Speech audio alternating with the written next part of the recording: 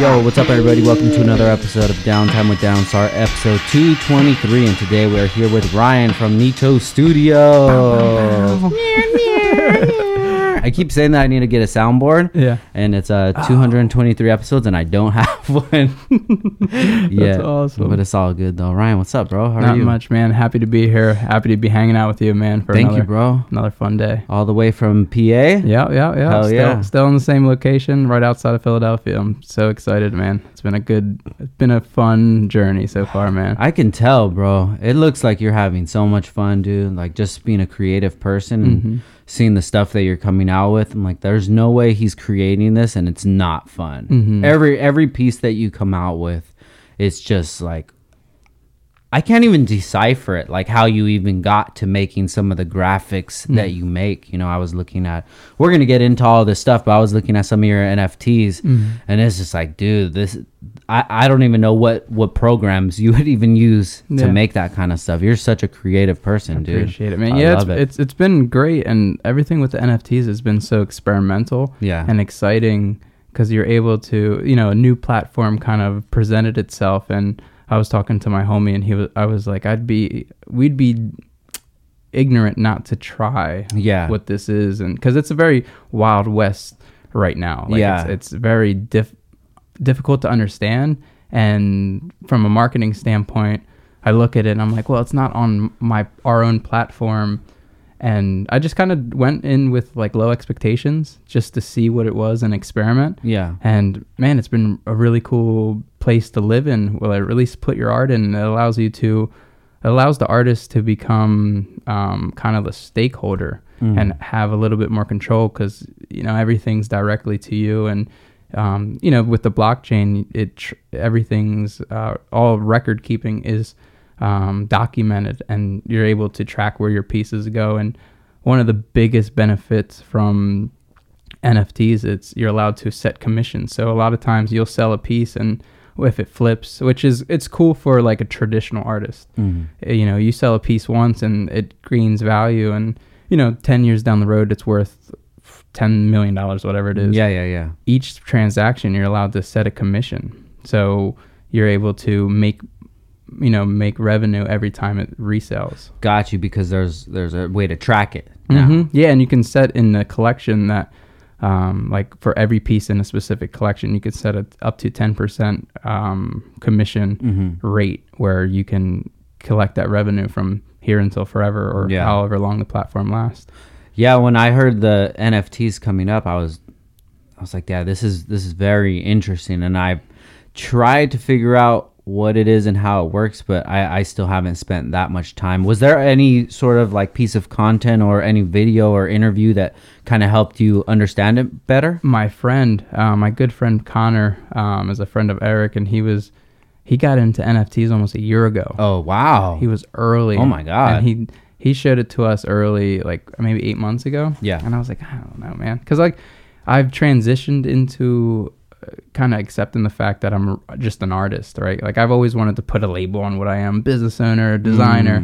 But recently, over the past year, I've really accepted the fact that I'm just an artist at the end of the day. Like there's no need to put a title on it or get down to a very specific platform or medium that I work in, because art is kind of encompassing so many different mediums. And when he brought that opportunity or showed me NFTs, I was like, I don't get it. Yeah. and eventually, the world was like, oh, yeah, everyone got on it.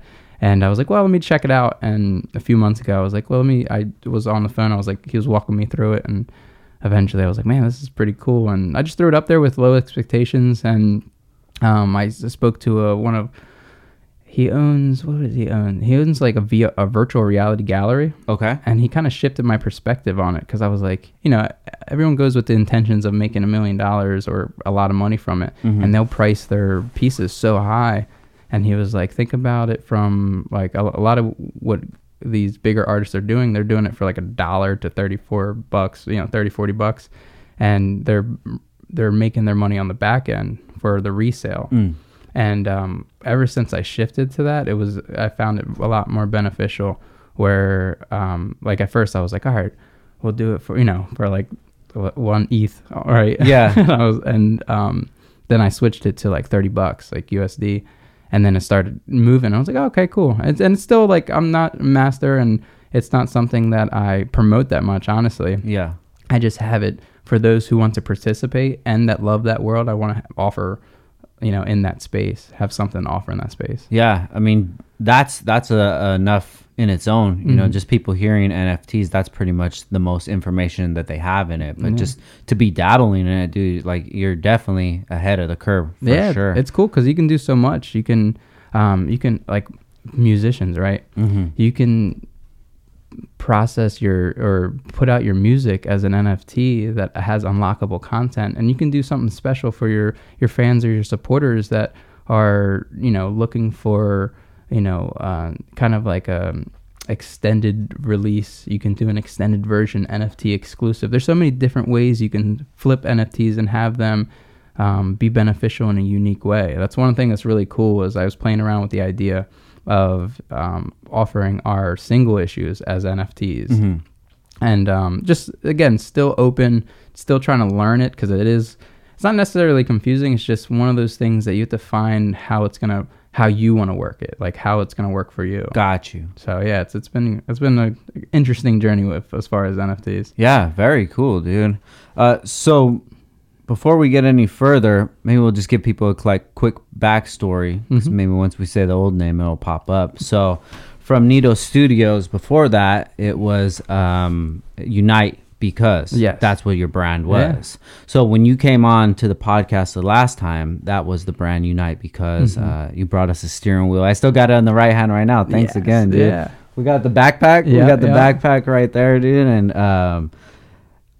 I think like going all the way back, I don't remember where I actually saw your hoodie at. It could have just been on Explorer or something like that. But you were in like the drift community, right? Okay, and then I saw a sweater, and it had a saying on it, which was kind of like an emo sort of saying, and it really brought me back, like just the graphics and the style of it. It brought me back to kind of like the emo days, emo music, and it explains a lot, because what I was going through then, it was early years of, not necessarily I was young in age, but I was young in my creative journey. So I look at those pieces and think of like that's how I was feeling in that moment, because I was so early in my stage of my creative journey. Yeah. And it was a lot of growth during those periods. And we transitioned. It started as, it started me drifting on YouTube, trying to have a YouTube channel with drifting, family, friends, and everything I was oriented around then. And I always wanted to own a clothing brand or kind of make designs and put them on t-shirts. And after a while, I just felt that I wanted to provide a solution, like almost like I was looking at, I get inspired by others, and I'm looking at like clothing wasn't fueling me anymore, and I started to kind of like, fall into like a little bit of a place of like I wanted more. I wanted to do more and really provide something that is stretching myself creatively. And I forget what happened. I think I started, towards the tail end of Unite, because I put out a few collections, and I just kind of sat back and I was like, you know what? I don't know if I want to do this anymore.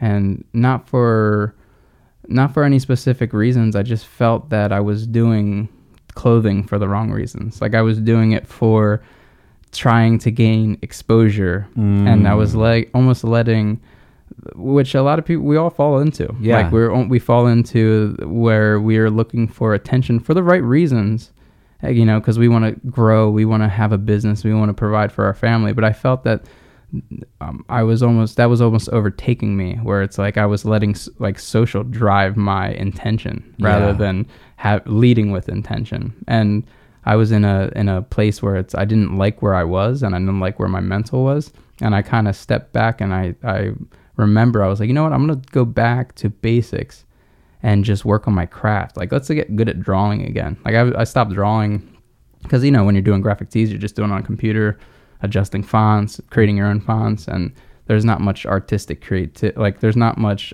illustration behind t-shirts, at least for what I was doing.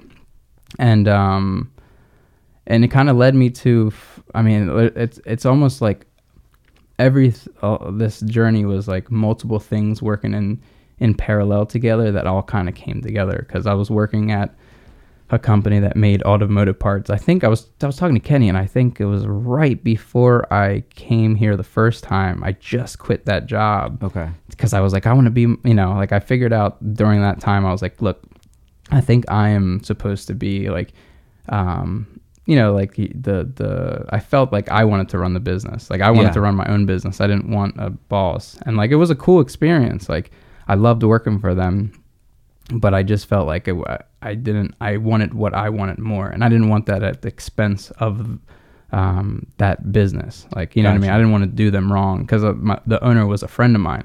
So I bowed out. I just said, look, I just wanted things to go back to normal on where I was. And during that time, I fell in love with quality, because they really brought a quality of like an ungodly quality, the boxing, the packaging. And I learned what quality was while I was there.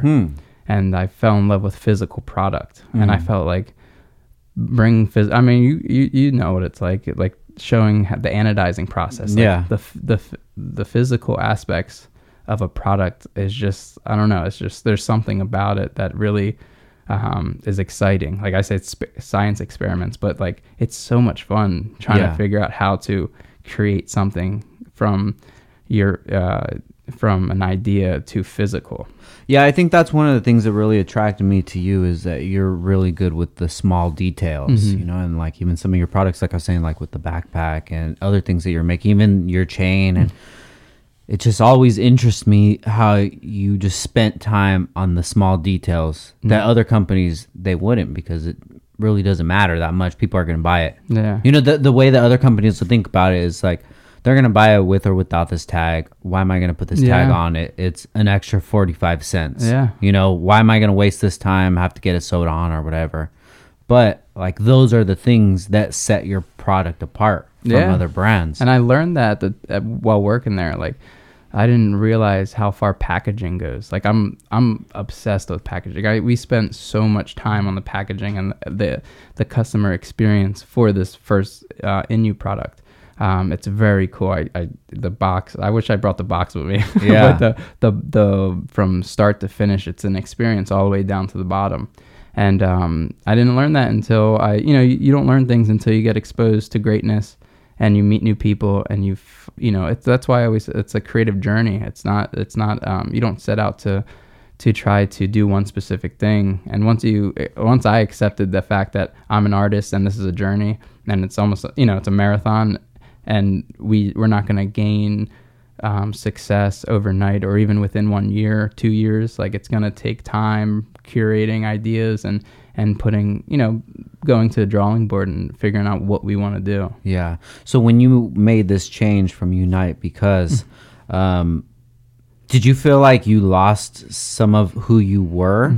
Yeah, a little bit. It was almost like I don't like giving up, right? Like, I don't quit. And I was really lost. And but when I started drawing again, I started to, because I went with the intentions of, I'm going to take a break and just work on my craft and maybe come back at more illustrated, like more designs that have an illustration discipline or focus. And then my time went on. I think I spent a few months, and during that time, which is funny because I wrote, I fell in love with like comic books, and like I've always loved manga and anime, but I set out, like I designed this concept for this robot, and because one day I was struggling, and my buddy was like, he was like, you live in your machine, the machine you built, and he was like, you got to get out of the machine. He was like, that your reality, that the way you perceive reality is not what reality really is. Like, you are successful, you're doing well, Ryan. Like, and I was like, I don't know, I don't think I am. It's easy for you to say. You don't know what the fuck I got in my head. Yeah, that was like, but it sparked an idea of like, I came up with an idea, and I still want to write it, and I wrote some of it, but it's a story about a father and daughter that live inside of a robot, and it's at the end of times, and the father knows of the world prior to the world being in ruins, but the daughter only knows of living inside that robot, and the feeling of being a father and wanting the best for your child and being torn. Like, I want her to experience things, but yet I got to protect her. And I started to write that book, and I was super excited. I got like 40 pages in of illustration. I was like, man, this is actually really cool, because I was no longer concerned about building brand. And like, it's good to have that focus at the right times, but sometimes it's good to sit back and work on your craft. And I was really building the brand and or building that book and just focusing on my craft as an illustrator, as a storyteller. Got you. Did you ever feel that your the community that you were in prior, that it wasn't challenging you enough and you needed to find a new space for your creativity? Yeah, I wouldn't say that. I would say it was more so internal battles. Gotcha. It was all internal. Like all my friends were like, I don't, like, you're good, man. Like, I like your stuff. Like, you need to like chill out and just keep doing what you're doing, and it'll work out.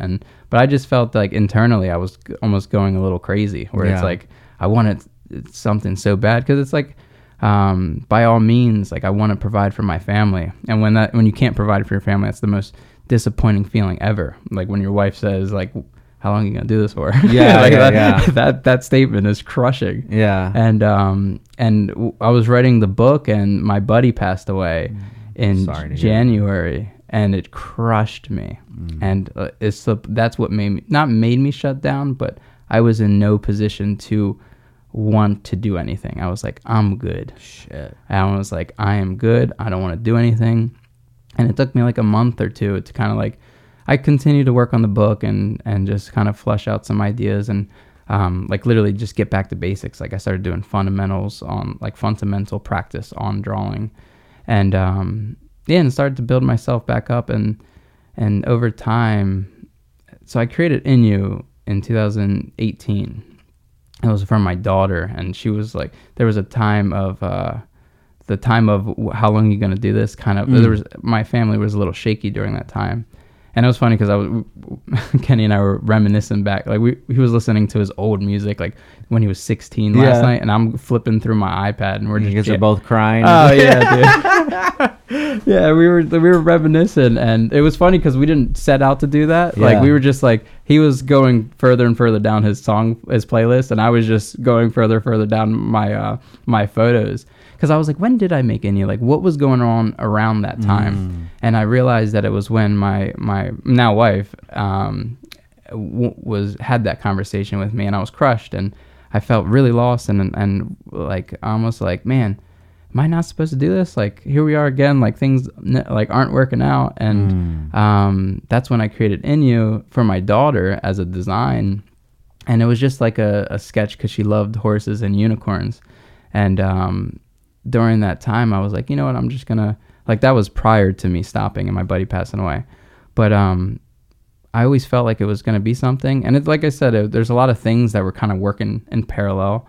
Because at that time, I was kind of rewinding back. I was working at that automotive company. Yeah. So like, I was falling in love with physical product. But yeah, and then so going forward back to like where I'm starting to kind of get back on my feet, I started to push the idea that I was working on, which was Avidor. That was the robot? Okay. And man, I forget what I was listening to a sermon, right? Because I love church, and like, I'm a Christian, and that really, like, I let faith lead my life, right? Gotcha. And I remember it was saying like, what if the book you're working on is not the book and it's the next one? And I was like, well, and for some reason I was like, you know what? Let me see, I was just like really open. I was like really open to learning and trying to get back to a foundation that I once had as a young adult and possibly even teenager. And I opened the file of Inu, and because I modeled him in 3D back like years ago, and like, he looked nothing like he looks now. And I started playing around, and I adjusted some features and really started tinkering with them just for fun. And that's what's so cool, is like, it all started, like, for once, it really started in a pure place. I was just having fun being creative. And like, that's when like a lot of good things happen, is when you're not worried about, will people like this, or will this be my business, or like, it's just from a pure standpoint where it's like, let me just have fun and let me figure out and kind of just work on some creative stuff. So I started adjusting features, and I sent it to my buddy. I'm like, I think I got something. And I was like, I'm trying so hard not to say, this is it. This is the business. Because everything's a business to me. Yeah. I'm more business focused than like creative, like at that time. And I'm trying to find balance even now, and I started tinkering, and he was like, fix the hair. He was like, do this. And he's really guiding me. He's my buddy, Eric. And he's almost like my sensei. Gotcha. From a creative standpoint. He is a master in what he does, and a beautiful person. Helps me so much. Helps me push ideas. Like when I come to him with like okay ideas, like I think they're all right, and he's like, you can do better. Really? I was like, oh man. Or he could tell when I'm like not into something. Yeah. I'm like I showed him an idea, or like we'll get commissioned for something, or like we'll have a job, and it's weeks out, and I'm still working through it. And I'm like, what do you think? I like this idea. And he's like, you're being lazy. I'm like, oh, wow. I was like, stop it. No. So, but he pushes me. And so he started to, give me some real good critiques. And getting older, it's like, I've gotten better at taking criticism, good criticism, like from people that really want you to improve your product or your life or your creative style. And so I listened to him. We sat and adjusted, and just over time we just started tinkering and really started to come up with the form of this like Inu, just the character. And at that time I had no intentions of anything else. Like it was just creating, and I had so much fun doing it. So you're just chilling on your free time and just creating. Yeah. Dude, that's awesome, bro. Yeah, I love that. Yeah, that's how it started. It was just from a pure place of making something that my daughter could love. I was on the drive here. I was telling Monica, I was like, I looked back and I was like, I actually created Inu when we were Rocky. Yeah. And she was like, oh yeah, really? And then she was like, I think you said something along the lines like, I want Lena to have something I create forever. And I was like, did I say that? Oh, that's pretty good. I was like, that's really cool. So this is it, dude. Yeah, man. It's this is sick, bro. Thank you. It's been such a fun journey.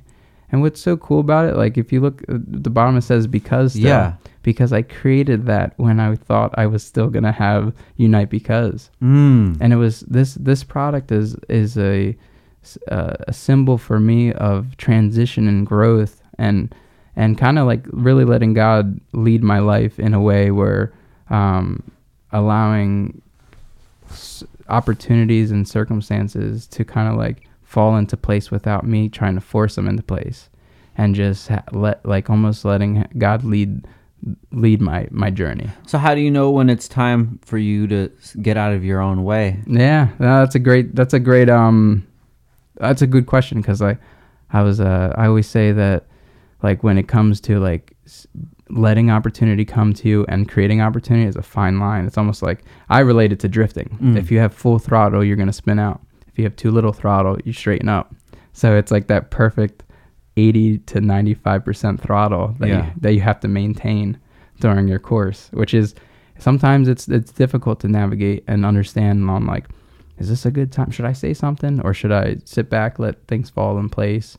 And it's one of those things you just kind of like, honestly, I'm like, I try my best to like lead with good intentions and just like allow my journey to fall in place rather than really force my way into anywhere. Yeah, I guess if you have good intentions, there's nothing really to even look back at. Yeah. You know, if you go into it with bad intentions, you can always, man, I wish I would have did this better. Yeah. I wish I would have did that. As long as you say, hey, I tried my hardest. I thought this was the best decision to make. There's not much that you can really say after that. Yeah, it's like I gave this my all, regardless on what tomorrow brings. I gave this my all. I worked almost 2 years on it. I've in the last 8 months I've worked nonstop. I created a animation for tomorrow, like when the product is released. You know how they do like on network, they'll do like the videos and it's like a live broadcast. Got you. So I created a animated short of the first chapter of the book. It's more of like a sped up version of it, because it's Kenny wrote a song and recorded a song to it, and my buddy Paul did the instrumentals, so it's all original music.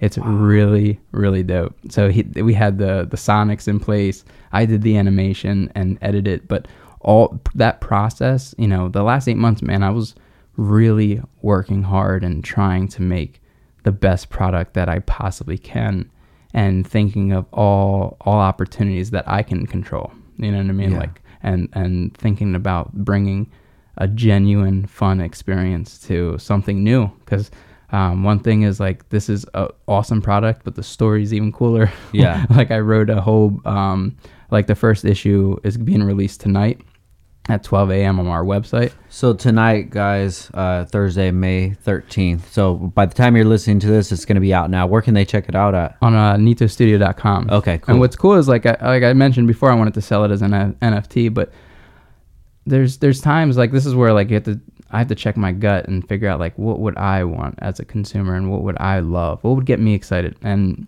one of the things I wanted to do is offer the first issue just on our website. Like there's no purchase, there's no nothing, there's no transaction. Just go enjoy the story, because I feel that the story is so much fun that I don't want anyone to miss out on it. So you can just go on there, click on issue 1, and just, you know, have fun with it. And you would be able to just you can go read through the pages? Yeah. Oh, wow. So I made it's a digital comic book on our website. Oh, dude, very cool. Yeah, so Nito Studios, guys, go check it out. It's free. You can check out what he's working on. Yeah, it's exciting. So yeah, I just want to lead with good intentions and really come from a pure place, from creativity and love and good story. The story is about a child that goes through some trauma, and he runs through to his hideout and like in the woods. And long story short, he keeps running past it, and he falls into a different dimension, and he transitions into a creature called Inu. Mm-hmm. And he falls into this world, and this world is in ruins and being taken over by an evil being named Monarch.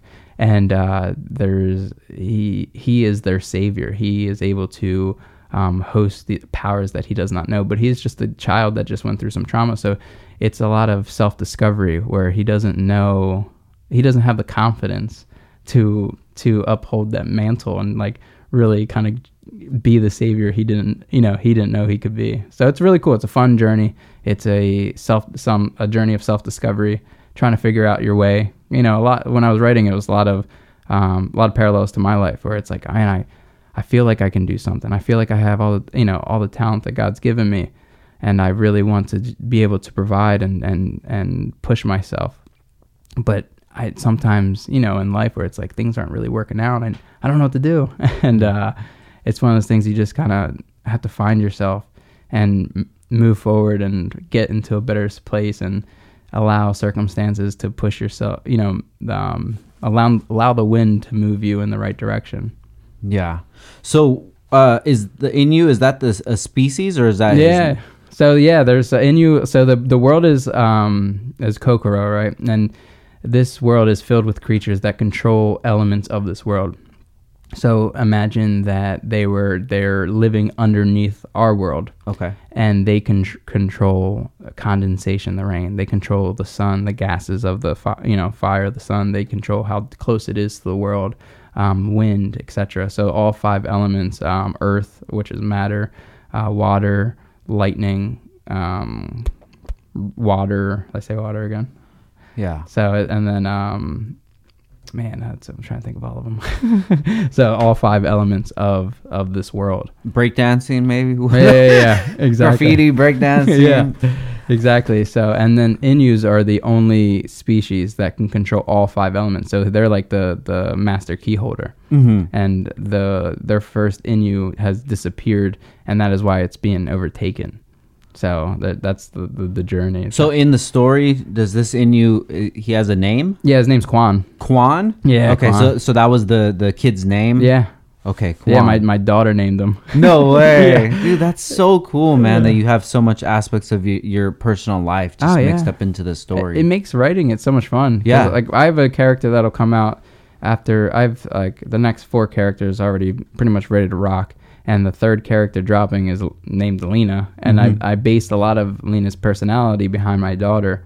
And things like Lena's in the book is a little older than my daughter right now. But I was trying to think ahead on how she will grow up and kind of like predict on what her personality would be. Yeah. So like it's fun writing on like who I think Lena will turn out to be, and dabbling little bits of reality in a fictional story is so much fun. Like I'll take personalities from my best friends and throw them in characters and like, you know, just have fun with it. It's so much fun writing a book. It's exciting. It's something new to me, and you know, it's something I've found a deep love for. Yeah, I've never even thought about that, dude. But just the process of doing it sounds so awesome. Like that you could just create your own world and your own story and the backstory and however you want it to unroll. You know, like I'm really into to making content. Even ever since I was a kid, you know, I have my old video camera from high school, and we used to record skateboarding and stuff like that. And I remember editing from like two VCRs like that way, and have like a transition machine in the middle where you actually like fade it to and from, you know. And I've always thought like, man, I want to take that to the next level. Like I really want to create my own like short film, you know, and write out the whole story and then just break it up. But you know, then life comes, and just like you got a lot of responsibilities going on. So how do you balance real life versus you know the life that you're trying to create? Yeah, we mentioned it earlier. It's hard to balance. Like there's times, and I found with this new adventure, I'm able to step away because there's no timeline. Like I have, you know, everything scheduled out on when I want to release things and how I want to move. But really, like, you know, 5 o'clock strikes, I don't mind putting down, you know, turning off my computer, depending on the crunch time, because there are busy seasons. Yeah. I don't mind picking back up tomorrow. That's something I learned. It's because I was working way too hard to maintain a family. I would lose them if I continued to do what I did of content, because I was doing YouTube and I was trying to film every day, and you know, it's a tough balance because you want to put out content, but I think in preparation and in strategy you can find a balance. Like as long as you come with a strategy, I've found that with strategies can make all aspects of life a little better. Do you ever feel like that maybe some of your the things that you eat or consume, or you know, getting sleep or anything like that, does that have any effect on you being able to push throughout the whole day? And have you made changes to like your life? So like I think from a water perspective, I started drinking a lot more water, and it's crazy. Like I can tell days that I didn't drink enough water. Like I last longer in a day with being hydrated. And I'm a heavy fan of AMP. You guys don't have it out here. AMP? No, what is that? It's Mountain Dew energy drink. Oh, okay. And it's like all my friends know it's like my fuel. Like if they don't have it, we got some problems. Yeah. and I'm always I have like 1 AMP in the morning. Then I'll drink like seltzer water all day. But it's been I've been slowly getting healthier due to my wife, honestly. Yeah. You know, because it's something that I don't think us men think about. We're just like tacos. I'm like, no, you're right, dude. Like, and the reason I say that is because sometimes when my diet's not the best, or you know, I'm focusing more on caffeine, like that, my productivity level definitely is affected by that kind of stuff. Now, you don't feel like the energy drinks slows you down? No, because for some reason AMP is the only thing that really balances me. Got you. Like I tried coffee and tried to like go down that road, and it was like, I don't know, I think I would crash a little earlier, but AMP kind of gets me going, and I'm just happier. I'm just a happy guy. That's good, dude. So, how do you shut down at the end of the night? It depends on the season. Like recently it's been hard because I was trying to do that animation, and animation's for me, it's new to me. It's very hard for me. It's a lot. You have to build a whole world in 3D, depending on how you do it. But I built a whole world. I'll show you. Like I have videos of like behind the scenes of like literally every tree is, you know, virtual but physical. Like I sculpted a tree and set a geometry node to spread them out over a piece of land, and basically. Every piece that you see is built. The grass was built. The flowers were built. All modeled I usually model in ZBrush, and I use Blender right now for animation. So like it's a long process, and it is a very tedious process. Yeah. But I'm getting better. I'm learning more. I just started animating right before my son was born, so like 8 months. Okay. And I've seen myself like slowly improving. And a lot of things, like what I've learned is if you have the right process, it makes the workflow a lot more streamlined. Like a good friend of mine is a professional animator, motion graphics guy, and he was able to really kind of look at my process and like break some things down, and also show me ways to improve. And it's really cool. As soon as you learn like the right process, it's almost like working smarter. You know? Yeah. So with the animation, what software is it that you use again? It's Blender. Yeah, okay. It's a free too. So like if anyone ever wanted to get, like if you wanted to animate the Downstar logo, yeah, and have it break into crumbs and like have a fraction like break into like rocks. Yeah, it's not hard to follow. Like I found tutorials that really helps you really do anything you want. Like I've had like I made a scene of Inu breaking out of a rock and he flying around. And like if you look at that scene for what it is, it looks like he's flying through clouds and all this stuff. But really, it's just you assign properties to a sphere. And you basically have Inu almost standing, like moving still, and just very little everything movement. Else moving. I have everything else moving, and the camera's moving. So a lot of times, like in animation for me and the last few projects I worked on, like it once you find the right process, it really helps you out. I'm like, he don't need to run. He need to look like he's running. Yeah. You know what I mean? Dude, that's awesome, bro. I've always wanted to learn how to do that. You know, I've always wanted to learn how to do is make beats too. Yeah. My buddy Paul, man, he's a magician. Yeah. He's so good. I'll show you the song after this. It's pretty cool. That's so dope, dude, that you're just like so into creating and you're just making it happen too. Like I was saying, some of the stuff that you do it's not just like regular stuff. It looks really, really good. It's crazy. What's crazy is the opportunities that we were presented in like the last year. And as soon as I transitioned of like letting go, that's when everything started to fall in place. And like that's why even when I want to hold on and take control, I'm like, oh my goodness, like just relax and these things will work out, because I found literally when I started to like, all right, I'm just going to let things fall into place from now on. And things really started to fall in place. We got these opportunities. Like we did a Vibram collab a few weeks ago. Yeah, with the shoes, right? Yeah, I saw that, dude. Let's break that down. That came from a conversation I had on Clubhouse. Like I was talking to a friend and I forget what happened. Oh, he wanted me to be on a podcast and I was like, oh, absolutely. And we chopped it up.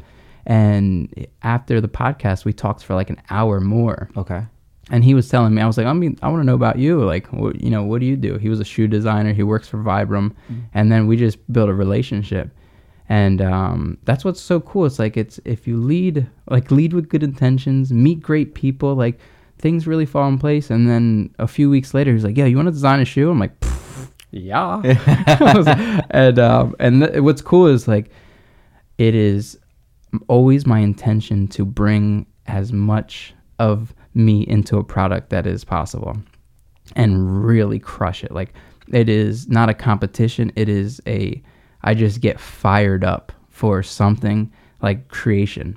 And I was talking to my team when we got the opportunity, because they were saying, we're going to give you an all white 5-finger shoe and we just want you to paint on it. Right. And I'm like, all right, cool. And I'm looking, researching ideas and trying to draw inspiration and really mood board some stuff. And I was like, you know what? I was like, we could probably scan this in and model around the shoe. And my team was like, why don't you, what if they don't want that? I'm like, I don't care. I was like, I want to make this as cool as possible.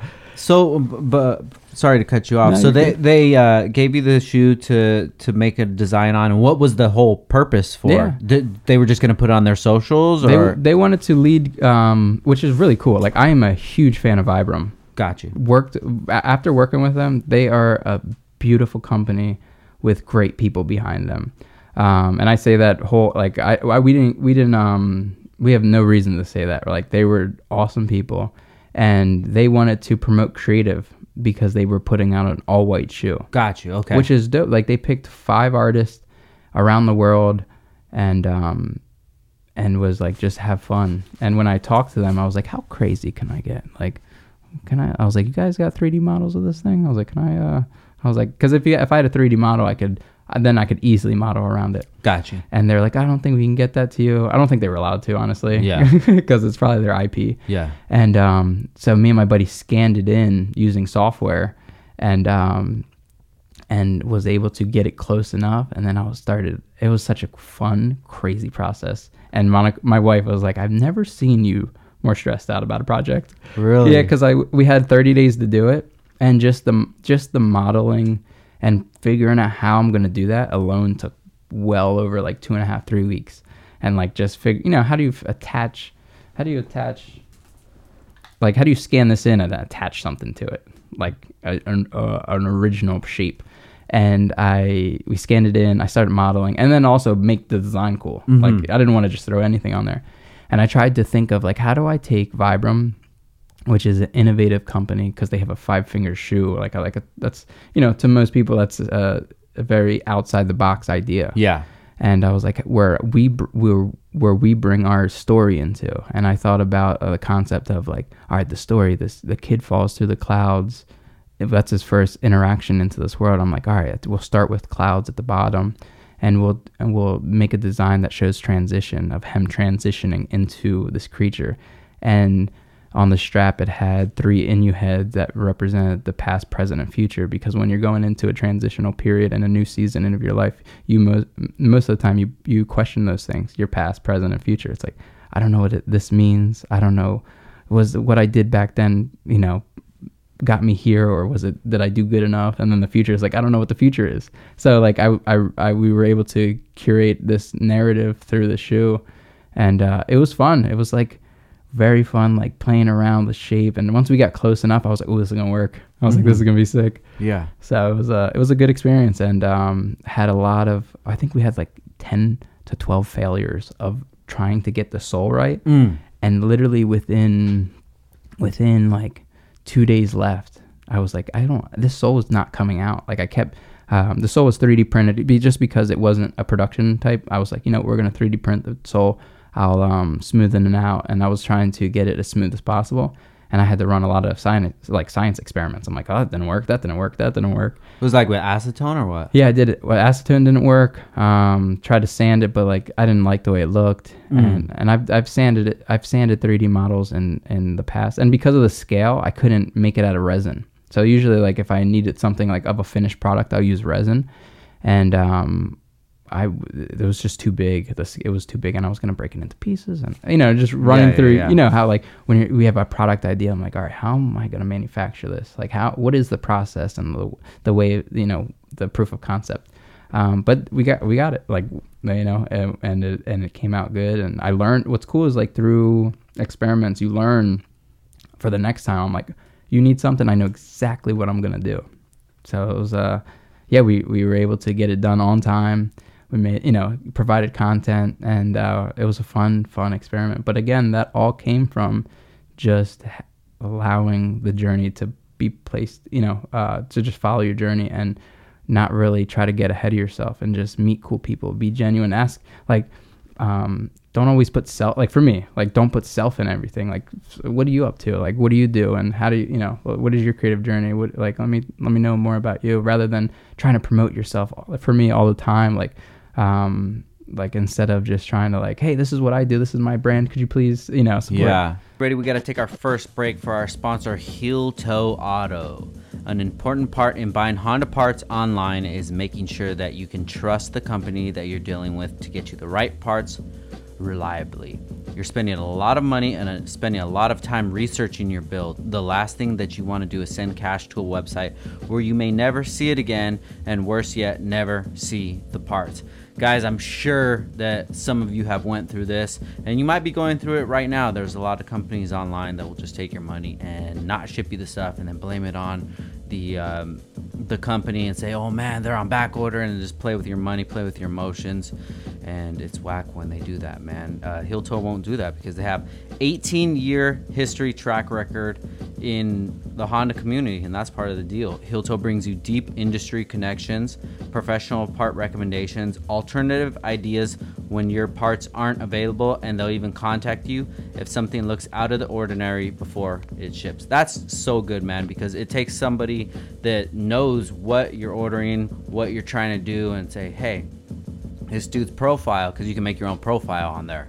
This dude's profile, it says an EG, but he just ordered TSX suspension. So let me call him up, and maybe he just doesn't know what he's doing, and they'll take care of that for you, man. Heel Toe's unique checkout allows you to select a deadline to receive your parts to make sure that you get them right in time for your project plans. That's huge too, because I have people who call me all the time, hey man, I need a bulk kit, I need to get it done, and I need to have it done by Wednesday. I'm like, bro, it's Tuesday, Wednesday's tomorrow, what do you want me to do, teleport over there? I could if I would, but I can't, so I won't, bro.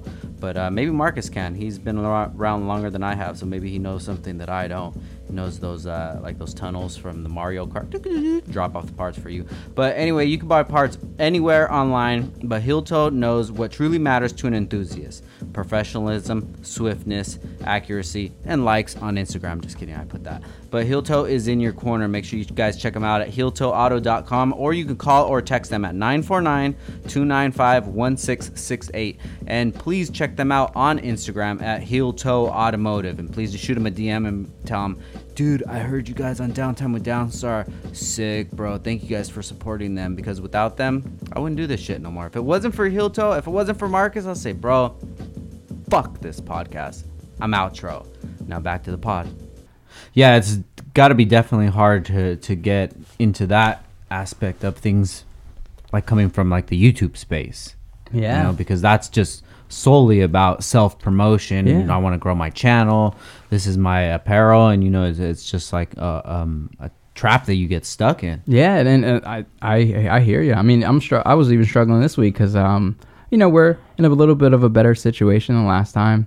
And I was like, hey, I was like, I don't want to flex. Yeah. Like, I was like, that's not me anymore. Like, I don't care. Like, I don't want to, like, if we have nice things or a nice opportunity, I want to come from a pure place, regardless on how big it is, how big the opportunity is, because it just shows me, and it shows like anything's literally, if you make good product, anything is possible. Like how we got this network deal was, we just like simply reached out to him. My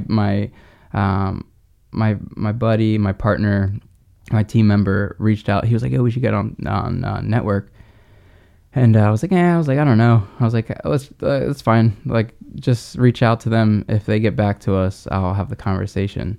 And they got back to me, and then I was able to talk to them. And it was just like, yeah, sure. Like literally, I was like, all right, I got to pitch this now, and because they wanted to have a Zoom call, and literally, I was breaking it all down, our business model and what we do, what we like to provide, that we're creators, storytellers. We lead with narrative, and they're like, yeah, I see no reason why this won't work. And I was like, really? Wow. I was like, that's cool. So can you break down to us what Network is? Yeah.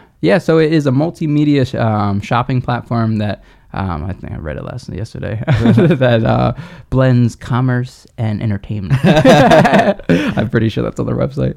But yeah, so basically it is an application. A lot of people say it's like the modern QVC for our generation. Okay. Where you go on there, it's a shopping experience. And what's cool is like with QVC, like back in the day, you used to watch like, but wait, there's more. Yeah. and it was in black and white, dude. Yeah. And somebody like, do you ever have this problem when you're drinking water and you're just like, ah! Yeah, exactly. This is the first time you ever drink, bro? What's going on? Yeah, that's so good. But it's cool because what got me intrigued is who they're working with. Like, I'm like, man, you guys are really moving. And I started doing research on them because from afar, you appreciate the product and the service they're providing, but like when they're going to host your product, then you do a little bit more research. And they've worked with great people. I mean, they've worked with everyone that's... Yeah, I've heard them from Ben Baller. Yeah, they've worked with like Billie Eilish, Travis Scott, Murakami, which like that is what got me. I was like, that's my dude right there. Like I'm a big fan of him, and he's an artist from Japan. I'm not sure if okay. And he was at a Complex Con. Yeah. That's like kind of his thing, right? Yeah. I think, well, I don't know.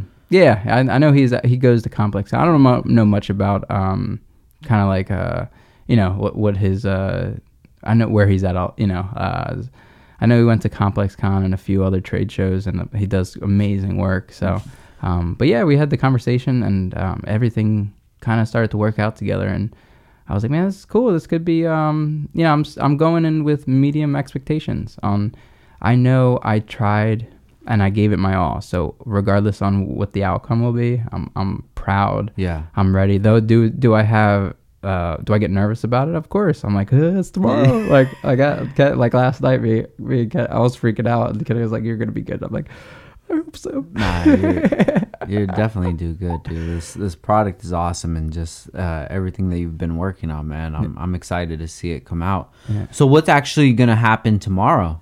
So the way their platform works is you do film, and it's a live stream that they film and you shop during. But what's cool is they're gonna have they have a chat that you can interact with me directly during your shopping experience. Okay. So I will be there live on set in their studio filming. Wow. For the product release, which is really cool. Like you're able to interact with like your supporters and have communication and dialogue about the product and kind of show off the work and really provide detail from the source. You know what I mean? Like instead of like you just go on the website and you see it, which is awesome too.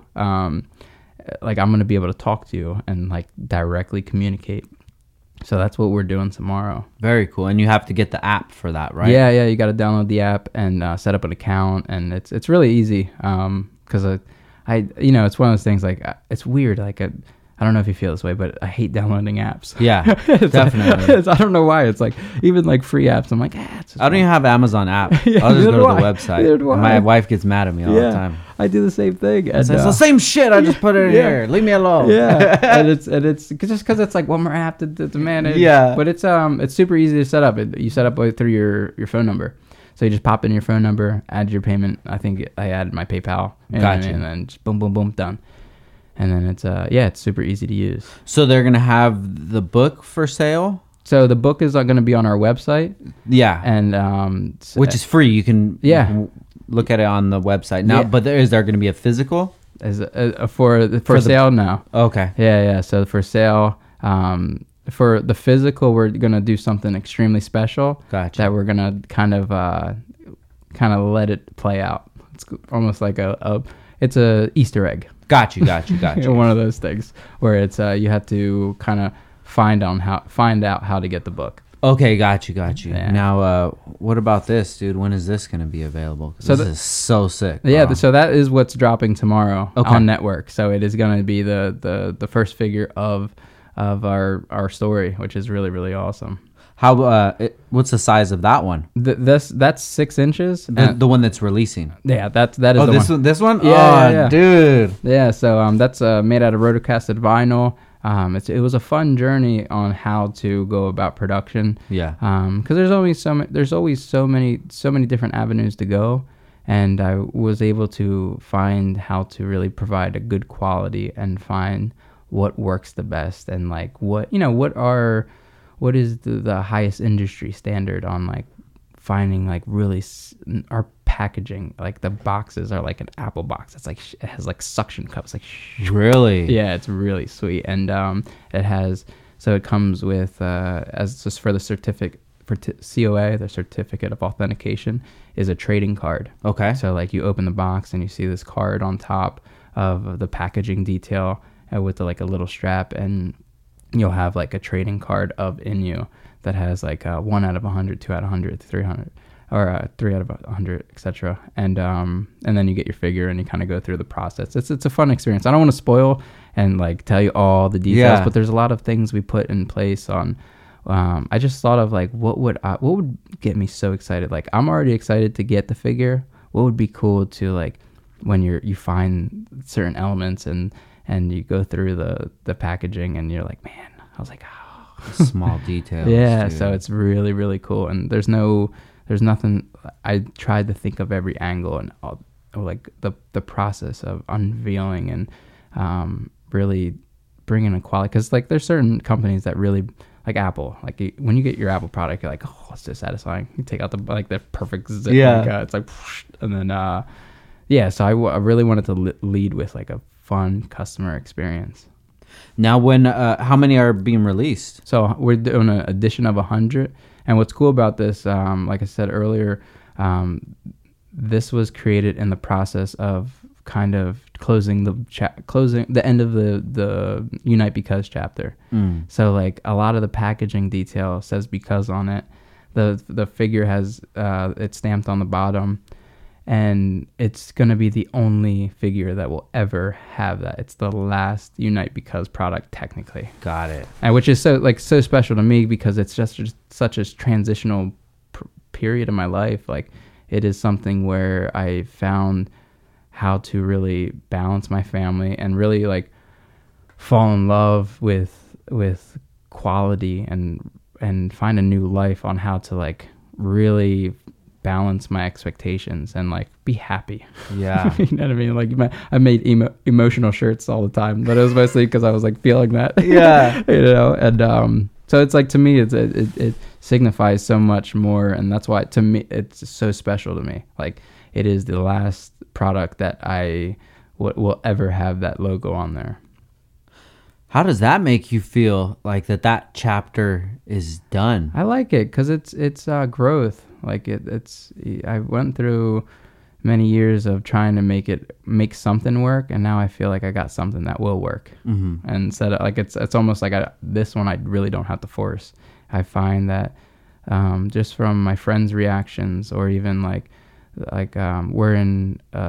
we were able to get a few in-use in a local store near our area, and like the look on their face when I gave the figure to them, they were like, man. Again, they see figures all the time. Like it was in a local pop shop, and like they have really cool figures, and like it was just cool. Is like we set out to have, like I wrote down some goals, and like I look back and like though it didn't happen exactly on how I wrote it, like I was like, I want to get this figure in this store, and I want it in stores, and I want it here, and I want to do this, and like slowly but surely, like a different version of that came true, and it's really cool. But their reaction of when they opened it was genuine, because they see quality, and they see what figures come in, and that they're well versed in that industry, and it was really cool to see that their reaction. Now, was it hard to be able to come out with something of this quality? Did you have to go through a lot of samples and factories? Yeah, well, no, we were blessed. I mean, we were blessed to find the right factory. Like it's one thing I was just talking to, we had a studio visit with my homie Fern. Mm-hmm. He's in Inglewood, and super dope artist. Mm-hmm. Check him out. I'm gonna tag you. Yeah. Shout out to him. What's his Instagram? Fern, what is it? 24 Fern? 24K _. He's so dope. Like he's a dope person, dope products. Like 24K _ 24K _ Fern. Fern. Okay. Fern, FERN. Got you. And we were talking about, we're in the same industry. He was talking about his struggles and some of the stuff he's gone through on trying to make his product as good as possible. And we were chopping it up, and luckily I really didn't have to go through that with this run. It was a smooth process. Everything, the factory we were working with was just a blessing. They were very nice, very easy to work with. Like there was times where, I'm so particular. I'm like, can I see it in different lighting? I'm like, let me see a few different shades, Pantones, and I'm like, you're just like super, super particular. I'm like, you missed that, that has that, and I'm like, oh my god. But literally, because especially we had a plush doll. Mm-hmm. Yeah, I remember that. A plush doll sample from the same place, and it was to the point where they said, Ryan, no more change. Like, you can't ask for more changes. I swear to you. And they're just so nice to me. I'm like, because I can be crazy when it comes to product. Yeah. I just want it to be cool, and I want it to be like as special as possible. And I have I have a certain way I want things when it comes to product, and I just want to provide the best I can possibly do. Mm-hmm. Now, so once you stopped Because, and did you create like a whole new social media for it, or? No, so it's funny because when I shut down, when I started to kind of realize that Unite Because wasn't going to be what almost was inevitable not to be the brand that I was moving forward with. Mm-hmm. A good friend of mine was like, you need to make an artist name.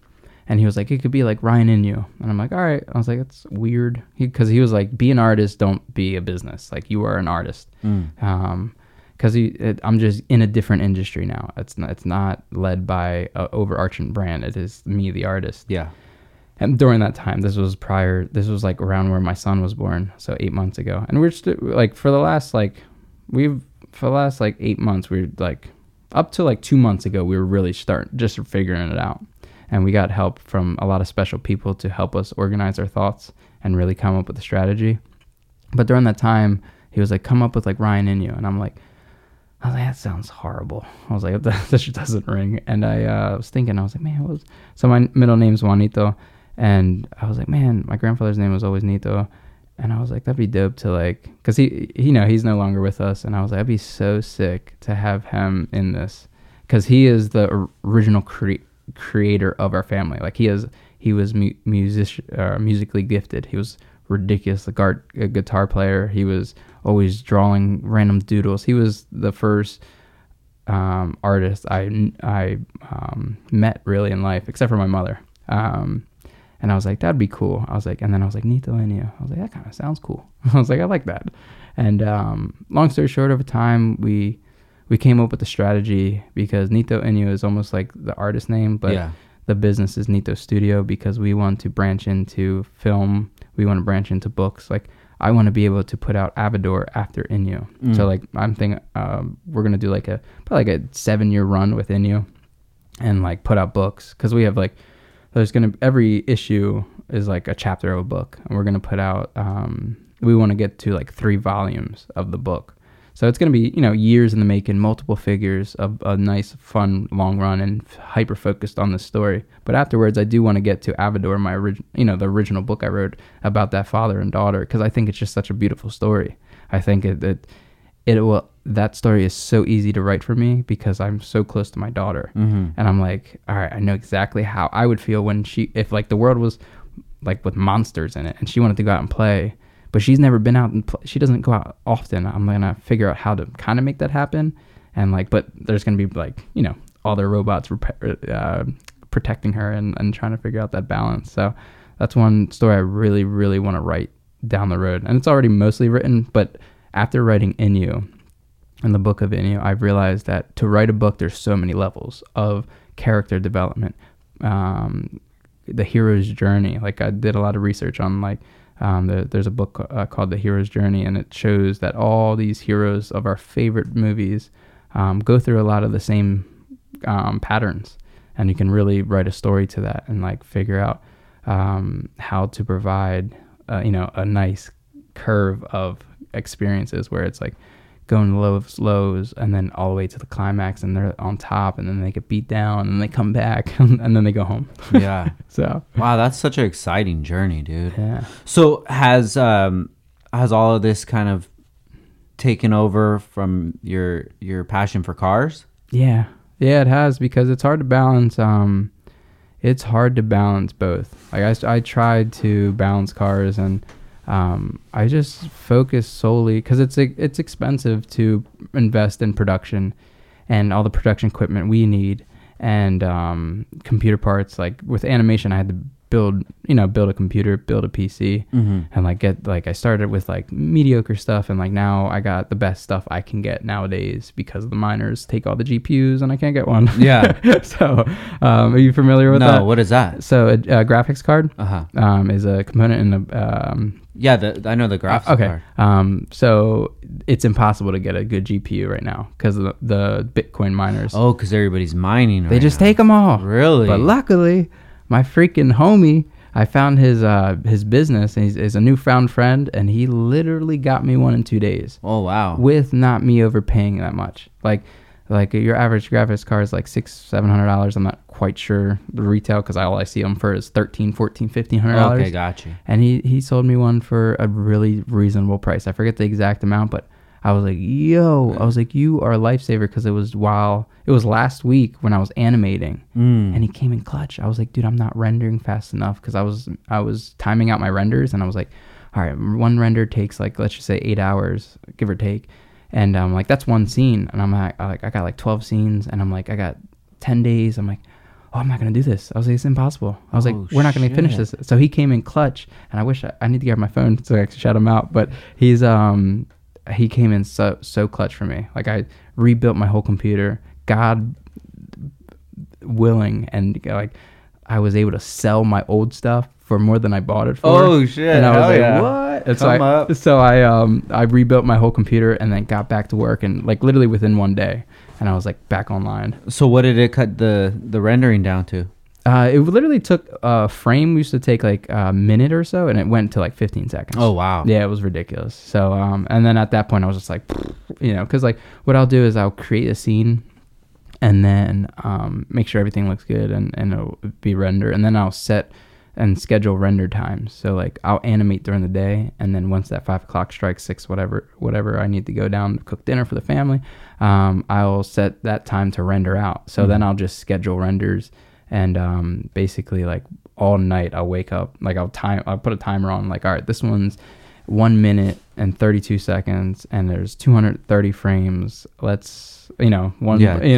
the math, and I set a timer, and then like 2 o'clock in the morning, and then I'll go run upstairs and click the next file, and then go back downstairs. So that was like the last couple of weeks. I was just like, just trying to get it as done as fast as possible, working hard, and just trying to like really do some cool stuff, man. I'm gonna show you the video after this. It's gnarly because it brings reality. It starts off in our studio, and it goes into the book, and then the book like spins and then goes into animation. So like it like pulls you from reality into this world visually. Like, got it. So were you pretty good with video editing before that? Yeah, well, because of YouTube, man. Yeah, like that's one thing. Like, don't ever judge. Like for me, I don't want to judge any season of my life, because you never know when it's going to pay dividends down the road. Like because I edited so much, and had to hustle in YouTube. Now when I'm like creating animations, I'm like after all the renders are done, everything's composited, and all the like special effects are applied. Editing, I'm like, yo, yeah. So did you used to use Final Cut or what? I used to use Final Cut back when I was doing like the YouTube grind. Now I am a huge fan of Premiere Pro, because there is a certain level that you can bring it to. Like at surface level, I like Final Cut. It's quicker because I know the commands better. Yeah. But like Premiere, you can really enhance. And it is like, my buddy's a professional editor. Okay. Same thing with the motion graphics guy. He does work for Pepsi, the Olympics. Like he's doing a project with RevZilla right now. And he is top tier human being, wizardry. Gotcha. And he showed me some, shortcuts that he's like, dude, just hit this button. I'm like, well, I didn't know that one. Yeah. He was like, just press M. And I'm like, I was like, how do I do this? He's like, press M twice. I'm like, all right. So what kind of benefits did you notice with Premiere? Mm-hmm. Like what are some examples that you can say that would be better than Final Cut? Yeah. So I'm trying to think of color grading's easier for me, even though he mentioned that DaVinci Resolve is starting to take over his workflow, but I just don't know that process. And just file management is something I really learned recently. I used to be a little bit of a hot mess when it comes to file management, but organizing your files in the front end helps you on the back end on like, all right, I got these shots. I know exactly how long I need them to be. And just basically just really running through. And also the main thing is I'm working off a PC now. I don't have MacBooks anymore because I used to be all Apple guy. Yeah. Like Apple everything. And then you build a PC that's like freaking a monster. Yeah. Like it's like last night I was editing like a minute video for Instagram, and I was like, I talked to Kid. I was like, I wonder how quick this will go, because literally my PC is like, and I'm like, it's done. Wow. And this my MacBook's like, ding, ding, No way. Like, yo, I was like, I'm used to fast speeds now. I'm spoiled.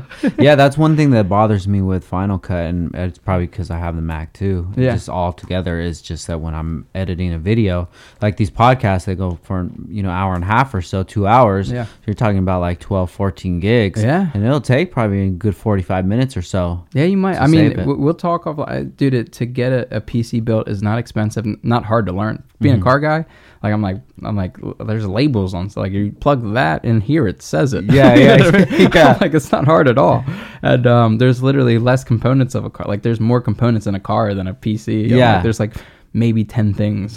Yeah. Granted, I always lead with like, I am not a tech guy. I'm just a creative that kind of knows enough to like, BS my way around. But yeah, I suggest honestly build a PC.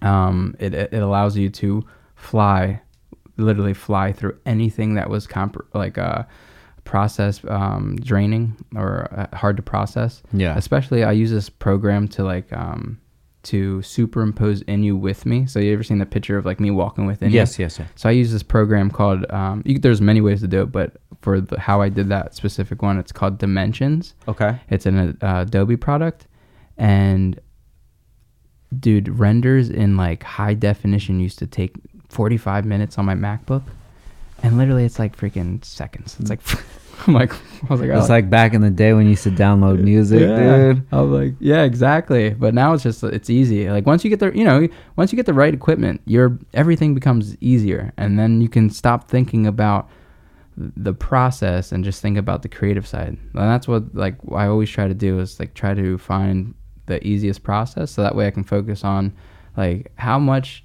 like what is the return on investment on this specific discipline, whether it's creating content, like how often should I make a video that gives me just the right amount of return. Anything more gives me the same, anything less gives me a little less. You know what I mean? Like you can make a video a day. For me, like this is what I've experienced. I used to make videos like literally almost every day, and the return versus making it 3 times a week was the same. So like why at that point, like why wouldn't I sit there and measure like, all right, let me find that perfect teetering, because then it allowed me to open up like, all right, now I can spend time in bettering development.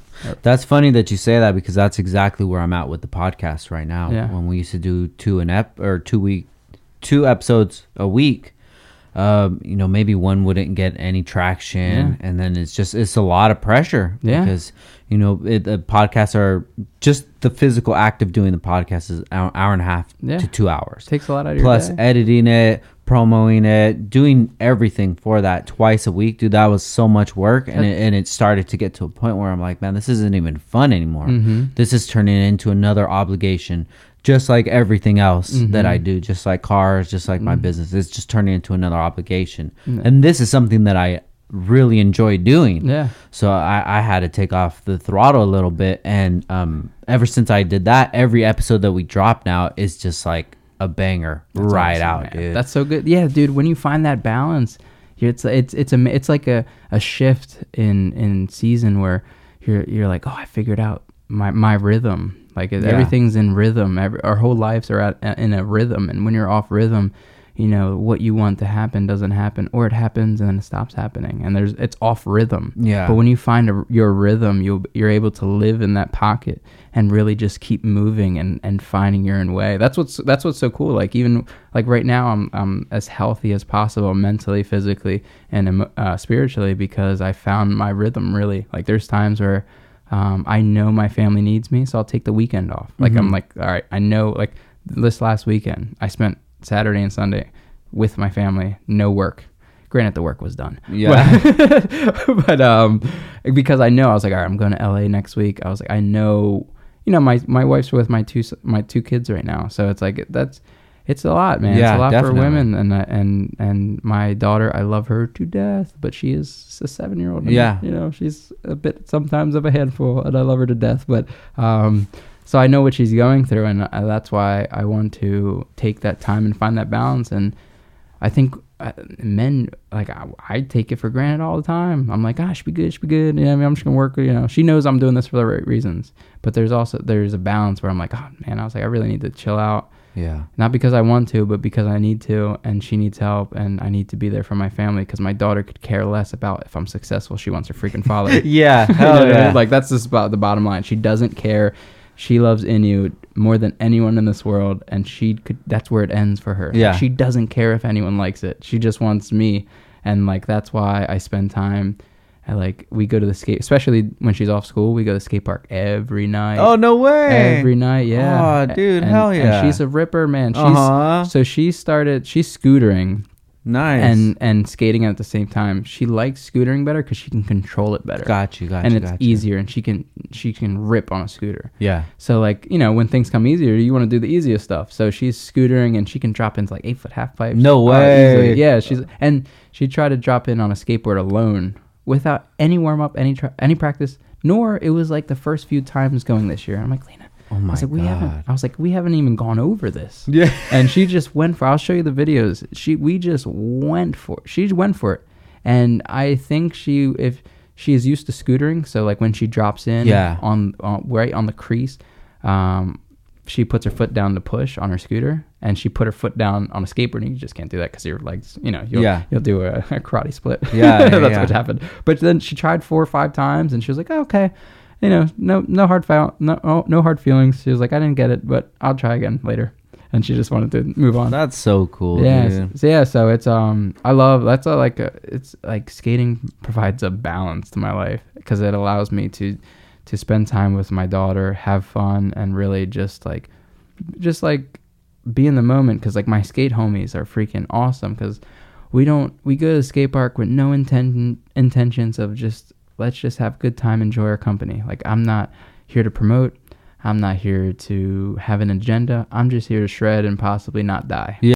All right, guys, let's take another break for our sponsor, Action Clutch. One of the most critical parts to any build is the clutch. Without a proper clutch, you won't be able to get that power to the wheels. No one wants to spend hundreds of dollars on a clutch that won't hold their power for more than a few races or spirited drives. That's why it's important to go with a kit that you can count on, and that's why many people choose Action Clutch over the competition. Action Clutch makes kits here in the USA with material sourced locally in Los Angeles. Action Clutch has kits from OEM replacements all the way to 1200 plus horsepower, and can be found everywhere from street cars to drag cars to even Formula Drift vehicles. Not only are they made in the USA, but Action Clutch has made a strong focus this year to give back a percentage of sales to the community during these hard times, providing impacted families with groceries and other necessities. Big shout out to you guys for that, man, for giving back to the community. Not many people do that. Action Clutch does, and I love that. And that's why we're super excited to be aligned with them. So if you guys need anything from them, you can always contact them at actionclutch.com. And if you don't see what you need, you can always give them a call at 323-269-6051, or you can shoot them a DM on Instagram at actionclutch, or you can email them if you want to do that, sales@actionclutch.com. And if you do need something, make sure you use the code DTWD for 15% off. Big shout out to Action Clutch. Eric, that's my guy. He's on his hustle, man. And we're really lucky to have him in our community, man. Make sure you guys check out Eric. I forget his Instagram. I think it's Eric Noches, ERIKNOCHES. I hope that's correct, but you'll be able to find him from the Action Clutch Instagram. But they're killing it, man. Big shout out to Action Clutch. Thank you guys for sponsoring this episode of Downtime with Downstar, and shit like 100 before this. And let's get back to the show, guys. Yeah. I feel you, dude. And I've been getting back into skateboarding a lot in the last couple years, dude, and it's just like brought me so much more joy into my life. Yeah, and it's crazy, dude, because I feel like you're better than what you show, though. I have a feeling. I don't know. You can't. No, I'm not good. I'm better than I was when I was a kid.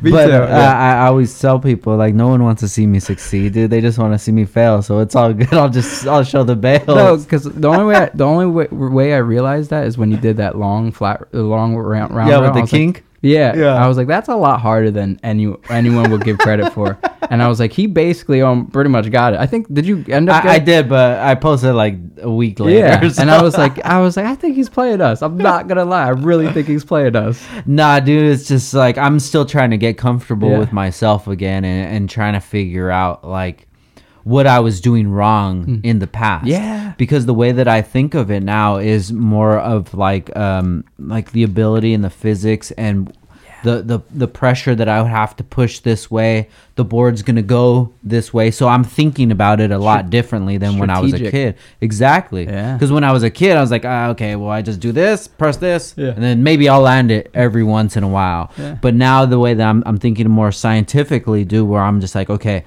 I got to have my feet like this. When I press this way, the board's I'm going to have to angle it a certain way. And then it just makes it a lot more fun doing it like that. What's your go-to bag of tricks? Like, you go there, what is the first trick you do? First thing, well, hopefully we go to the skate park later on today, dude. So we're gonna go later. So you'll see, dude. I got my stretch on. No, yeah, I'll do it. Trust me, I'll do it. I'll do like a quick little stretch, dude, and then just start pushing around just the park. Yeah. Just to just get like the spring back and stuff, and then it just depends on which park that I do go to. Yeah. The one that we're gonna go to later on today, they have like a nice little ledge, which sucks because that's like where a lot of people kick it. So hopefully that nobody's kicking it right there. Okay. But what I've been practicing lately is just my 50-50s because I'm thinking of it differently now than I did in the past. Before, I was putting a lot more pressure on the front, and I was just noticing that wasn't giving me the balance that I needed. So now I shifted more to the back, and I'm figuring out the balance more. And I just want to be able to get to it to where, like, no matter what it is, if it's just a different size ledge, I'm just gonna have to push harder. But I know once I'm coming up to it that I'm gonna land on it. Yeah, so that 180 out was clean. Yeah, thanks, dude. That was like I'm starting to see what you're doing here now. I was like, you're all right. I'm trying, bro. And then my son, he's pushing me a lot too because shred. Yeah, What's he's so cool good, about dude. That is like we saw as a like I'm a viewer, right? Yeah, we saw him as a younger man.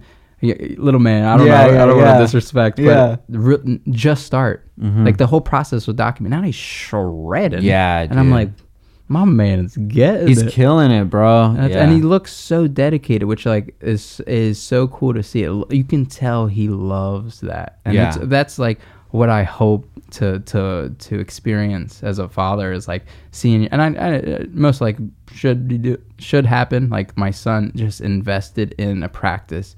And seeing him work for these tricks, or even like it's a sport, and then find some success in that journey, like that's so cool to sit back and relax. And we got to see it. Like we saw what he started and didn't know how to ollie, and then now he's freaking kick flipping, and it's crazy. It is. It's so dope, dude. Just looking back at it, like when I was younger, I wish I had a friend like him that I could go skate with. And now I do. Like when we go to the skate park, it's not like, oh, me and my son. It's me and my homie. And we're going to skate. And we're pushing each other, and he's trying something, then I'll try it, and then you just go into that groove, like who's gonna do it first. And how old is he? He just turned 14. That's awesome. He's in the perfect age right now, dude. He's in that fun age where you just don't care. That's what I'm trying to tell him, man. I was breaking it down to him the other day. I said, bro, you're getting to the age where you probably have about a 4-year span where you can do whatever the hell you want to do. Find yourself. Don't have to worry about anything. Your responsibilities aren't anything really that much at all, just to keep like your room clean and your chores and your grades up. But as long as that's taken care of, go skate all day. I don't care, dude. I loved just realize that you only have this window, because once you turn 18, that's when stuff starts to get serious. It's a new chapter. So you're not going to be going to school anymore. Well, maybe you'll go to college. Whatever you're going to do, it's all going to change at that time. So from now till then, your like whole high school time, dude, just take advantage of it. Don't try to live like you're older. Don't try to be like the older kids. Just be you. Just have that innocence. That's what's so cool. Like I remember when I was 14, I loved like 14 to like probably like that window. That window. It was so much fun. It was like 14. I was skateboarding and snowboarding all the time, And then just slowly got it. I started tattooing like early, like 17. Oh wow, that was like my first hustle, and that was like my first career, and like I worked in shops and I had fun, and like that was my first like dream, and but that was like all during that time. It was like finding these new avenues and finding yourself at such a young age, and you swear you're old, like you're older than you think, and you're like, I need to do this, and like, I need to be better and the best, and you don't realize what it takes. You don't have no clue what it takes to be great. Like you have no measure on how to get to greatness, and like it's just really cool. But it's a fun age because like all you care about is having fun and like enjoying the time. There's no worries, and like just like I don't know, just a fun period in life. And I see that in your son, just like in the videos he posts. I'm like, man, these guys are having so much fun, and that's so awesome. It's amazing. I love it. It is, dude, and I'm jealous of it, and I try to soak it up as much as I can, dude. Yeah, because like he has only 4 years, you only have 4 years. So. Exactly, dude. Yeah, and I want to spend that time with him as much as I can, and just try to stay out of my own way too. You know, one of my biggest problems that I have is that I'm never doing enough. Yeah. You know, there's always some improvements that can be done. Yeah. There's always something that I need to be working on. And there's always this end goal that I know doesn't even exist. Yeah. I know it myself. I know that goal doesn't exist. I know once I reach that level that I think that is going to bring this magical happiness or whatever, that's the level I'm at right now, how I used to think 10 years ago. Yeah. I'm there now, and I still feel the hunger. So it's like a weird balance of being hungry and trying to like appreciate what you have and appreciate the time that you're in right now. And I'm still just trying to figure that out all the time. You know, like I'm my worst enemy. Yeah. I'm my worst critic all the time. Yeah. So do you ever feel anything like that? Oh my goodness. One thing has sparked an idea of like you're always where you want to be without knowing it. Like where you want to be, you're living in. Yeah. And you never realize that. You never realize that because until you scroll up you look through your old songs and you're like, I was 16 spitting hot flames. What you mean? Yeah. You know, or designing stuff. And but you're your worst critic during that moment, and you're like, you know, you're picking yourself apart. And yeah, dude, I it's always hard to start. Like when I have a new project in front of me, that's when I feel it the most. Like from scratch, you're staring at a blank screen or blank piece of paper, and you're like, all right, I got 30 days to design a shoe. I don't have any ideas. Yeah. And then you're like, think. And that's when it's like, man, I am not good at this. But then like you start to work it out, and then you don't, again, every single project, I forget how hard the process is. Yeah. I'm like, yeah, I look at this final product, but I never give myself the credit that it took me 2-3 years to develop that. And when I start a new project, I think I'm like, I should be great, like immediately. I've done this before, and I've developed new characters. And the last character I made, it's funny. I take pictures of like when it's barely started, and I'm like, man, I am trash at this. But then it starts to grow, and then you start to get into like a flow state of mind where you're just moving, and you're moving with creativity in a very organic way. Yeah. And then all of a sudden you're like, wow, man, this is my coolest character yet. And you don't realize that because you always judge your current state. Like you're always judging or having your almost like measuring your performance every second of the day. When I had a conversation, did I say the right things? Did I tell them what I wanted to tell them, or over communicate, under communicate? Like I am always analyzing myself, and I'm like, did I say the right thing? And like, man, I think I said the wrong thing. I painted myself in a different light, and that's where I'm always trying to like measure and like make small adjustments, because like I am more so focused on like just being the best person I can be and like the best version of myself more than anything in the world. Like I'm like, you know, like how do I react when someone disrespects me or someone is mean to me? Like how I react is going to either prolong growth or give me an opportunity to make those corrections right now. And like if I feel disrespected, there's so many great ways to go about it, and having conversations and just kind of like just analyzing yourself and finding a balance on like try not to have that with everything, because you meet a guy at a gas station and he's talking to you and you're like, and then you drive home and you're like, did I say the right thing? I'm like, oh man, I don't know. Like, it's very hard. It's a hard balance. I struggle with that every day. Like, even I'm sure I'll leave here and I'm like, oh man, did I say the right things? I think we both will, dude. Yeah. But I mean, maybe that's just the pain of being a creative person, you know, just over analyzing, overthinking it, because you want to just have the best results. Yeah, exactly. Like, that's all it comes down to, is like, I just want to be a good person and make cool stuff, and a lot of times I'm like, oh man, like I put too much self in it, and I just want, at the end of the day, I just want to be great in everything I do. And I'm a hypersensitive guy. Like, my feelings get hurt very easily. Yeah. Like, even my best friends will say something and I'm like, in my head, I'm like, that was mean, man. All right, yeah. You need to chill out. That wasn't nice. Now let's talk about that, dude. How do you deal with that? Like, do you look at yourself and be like, dude, why are you such a fucking bitch about this stuff? Because I feel the same fucking way. Like, why does that bother me and it doesn't bother somebody else? What does it have to do?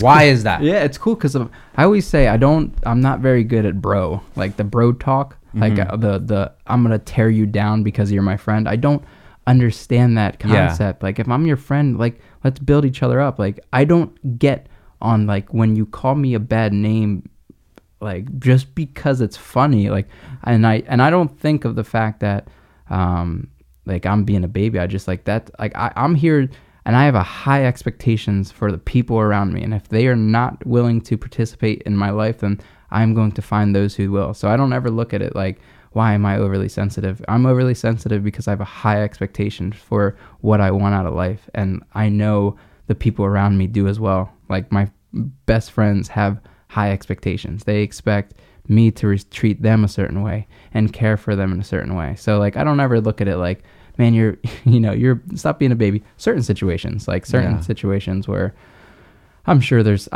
times where I'm like way overreacting and I'm like, man, I should not feel this way, you know? Yeah.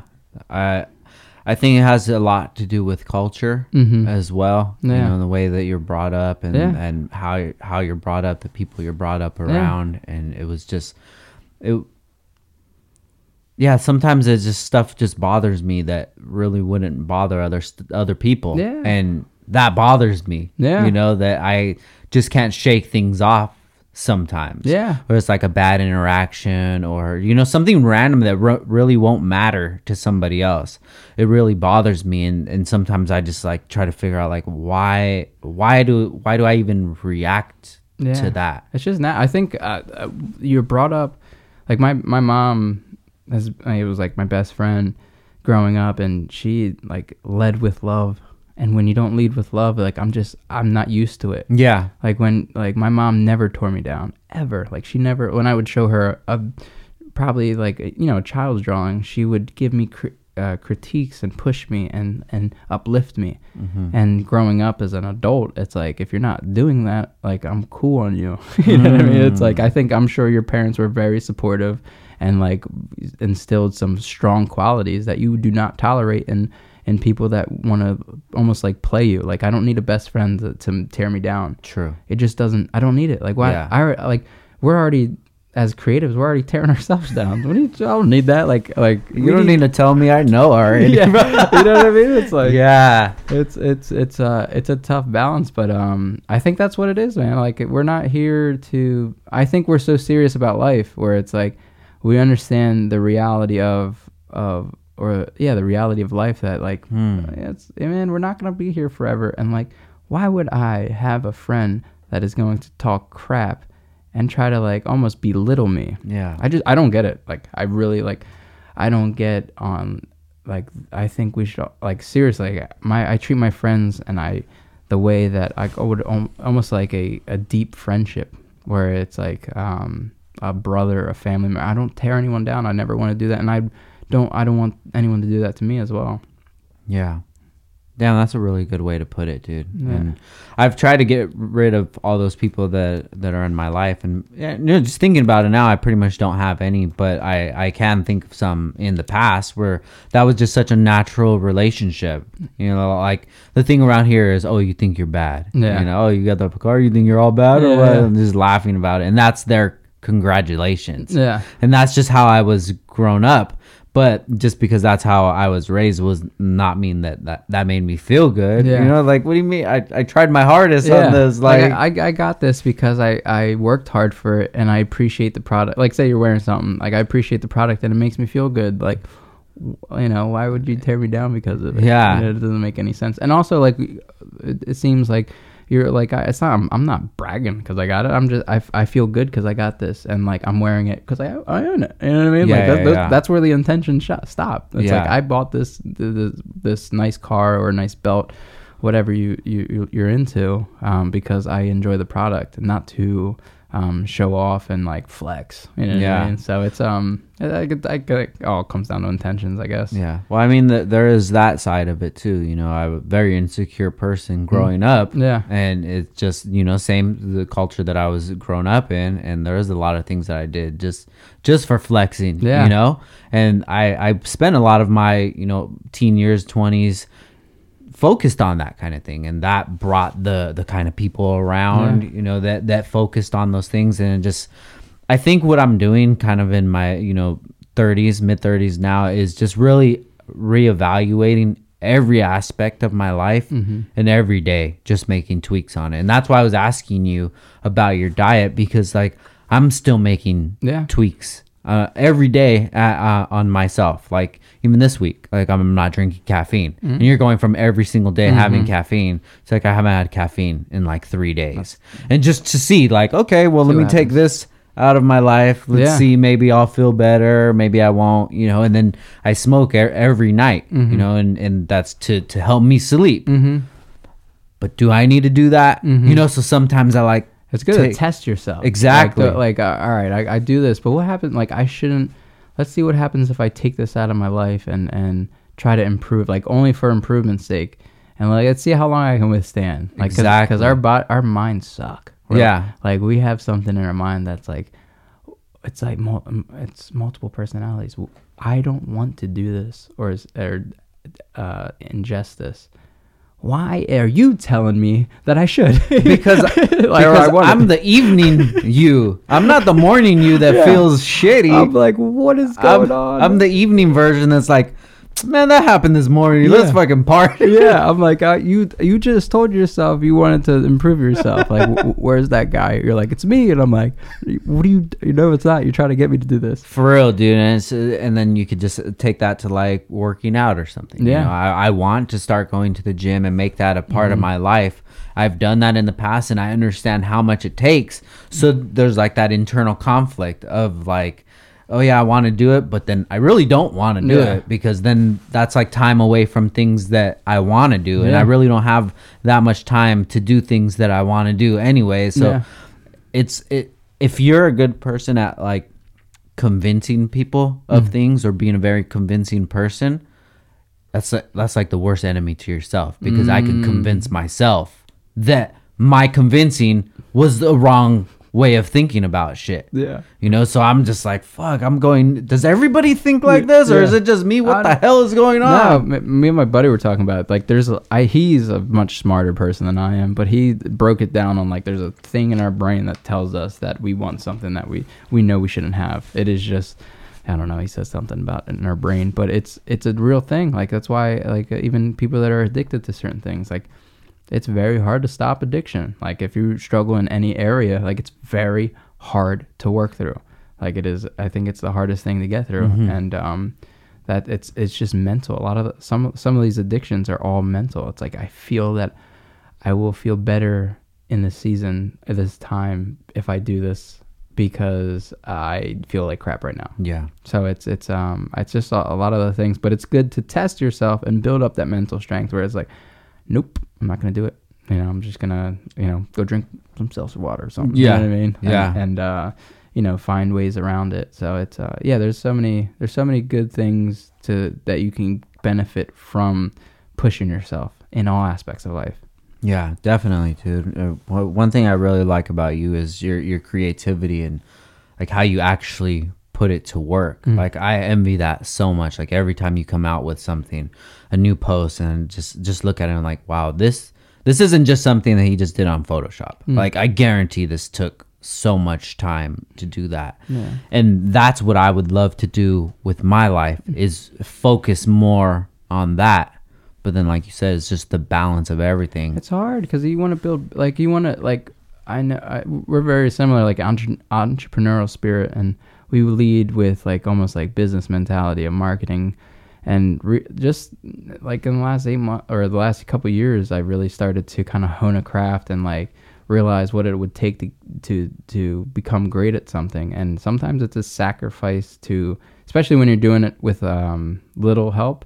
Like if you depending on your rev or your bankroll, right? Like how much money you got, you can pay someone to do whatever you need. But like if you have a smaller operation or medium-sized operation, it is hard to handle social. Like social alone is a full-time job. Yeah. Like it is. I try my best to post like 3 or 4 times a week. And what helped me was I mentioned that we got good help to really organize our thoughts. We came up and developed a social media strategy from a cadence standpoint, where if I'm ever lost and I don't know what to post, we built a calendar that is like almost like a cadence of what to say and what to show. So like it goes product photos, story, and it said like inspiration, and then it goes product photos, and then I'd have to see, but it's like it's a balance between art. So it's like a jig or a puzzle of just a bunch of different ideas and different things to show, and like video, and like, so I like whenever I'm lost, I just go to the calendar. I'm like, all right, what if what's next is not really jiving with me? Let's see what kind of feel like what stands out to me, and what could I really get with, and also what aligns with what I already have. Like there's times where I'm like, I've been really product photo heavy lately. Like a lot of the posts have been product photography. And I'm like, let's shake things up. Let's throw an animation in there. So I'll create something, or it was amazing. My freaking wife at finding like funny videos. Like she is like a genius when it comes to social, and she always has been, because she has always told me to get on things prior to anyone else. And I'm like, and I never listened to her ever. I'm like, yeah, that's a waste of time. But I'm like, Monica, can you just throw me content ideas? And we'll do like, I did one video where it's like the plush doll, and it's a TikTok video. It's like bum da dum dum bum da dum dum bum da da bum da da, and then it's like it goes to like the nice one. Oh, okay, got you. But like it's just like being strategic and also allowing to be open to ideas. From friends, like, and family, and putting it out there, say, hey, I don't mind help with this area, where it's like, if you have an idea, I can execute on it. Just throw me the idea. And like a good friend of mine, Paul, that produced the instrumentals or the sonics for our theme song. Yesterday, I'm struggling with. I was like, I gotta think. I was like, we've been product photo. Like what I'm saying is like current. Like I feel like we've been product photo heavy. And I was like, do you see any angle that I'm not seeing, and something that I could relay a message that I'm not telling right now? And he was like, all right. He was like, well, a lot of people I tell about network, they don't understand what it is. They're very new to it. And he was like, you should make a video like explaining what you're doing, why you're there, to like a 10-year-old. And I was like, all right, cool. And I was like, that's a great idea. And literally yesterday we drove around, we found a nice spot, and I was like, let's film it. Yeah, I saw that. It's literally a minute, and I was like, hey, what's up, guys? We're here, da-da-da. This is what it is. This is why I'm here. This is what we're dropping. And it's a cool balance. When it comes to content, you got to find your own rhythm, and something that will, because what I used to struggle with is breaking the 3 post grid, where like things look great when you do 3 of them. Yeah. And you have like lines of posts that are I had that for so long. So did I. It was like probably 2 months ago that I said, all right, I'm done with this shit. So it is, I'll send you what we have. The calendar and like the breakdown. It allows you to have that, but in an organic way, where like if you position it right and just like kind of schedule it out just a little bit further invested, it doesn't need to be like, all right, this has to be the next one. So what I do is like it doing every other allows it to be almost like a like a checkerboard. Yeah, exactly. Or even like, and you can play around with that and sometimes break it, but breaking out of that is like so liberating. Yeah. And I hate how much pressure we put on freaking social media. It makes no sense. Yeah. It makes no sense. Like in hindsight, like yesterday I was struggling with something and I'm like, mother God. And I was really having a hard time dealing with something I worked so hard on. I worked so hard not to bring myself to a balanced state of how I treat social media. And I felt myself falling into an old pattern. And I had to check myself just last night. You know what I mean? Yeah. And I was telling Ken, I hate how much pressure we put on ourselves for this. I was like, it means nothing, because like those who are going to support you and those who are going to love you are going to love you no matter what. Like no matter what you post or no matter how you handle. It's like as long as you're like being a good person, hanging out, talking, being you, like you're good, man. Like we don't need to. And though I am a walking contradiction, we don't need to put so much pressure. We all are. We all are. J. Cole said it yesterday. Yeah. You heard. Did you listen to that freestyle? Yes. Yes. He said May 14th. Oh. You know, after that freestyle, I started looking up old Eminem freestyles, like Wake Up Show ones, like back in the day. Yeah. And damn, it's so weird. Like, just jump off you're good. Subject. Music is like, I don't look at Eminem like I used to look at him, but then I have to be like reminded of like his greatness. Oh yeah, like what he was. I don't want to say he's not anymore, because I don't really follow his career right now.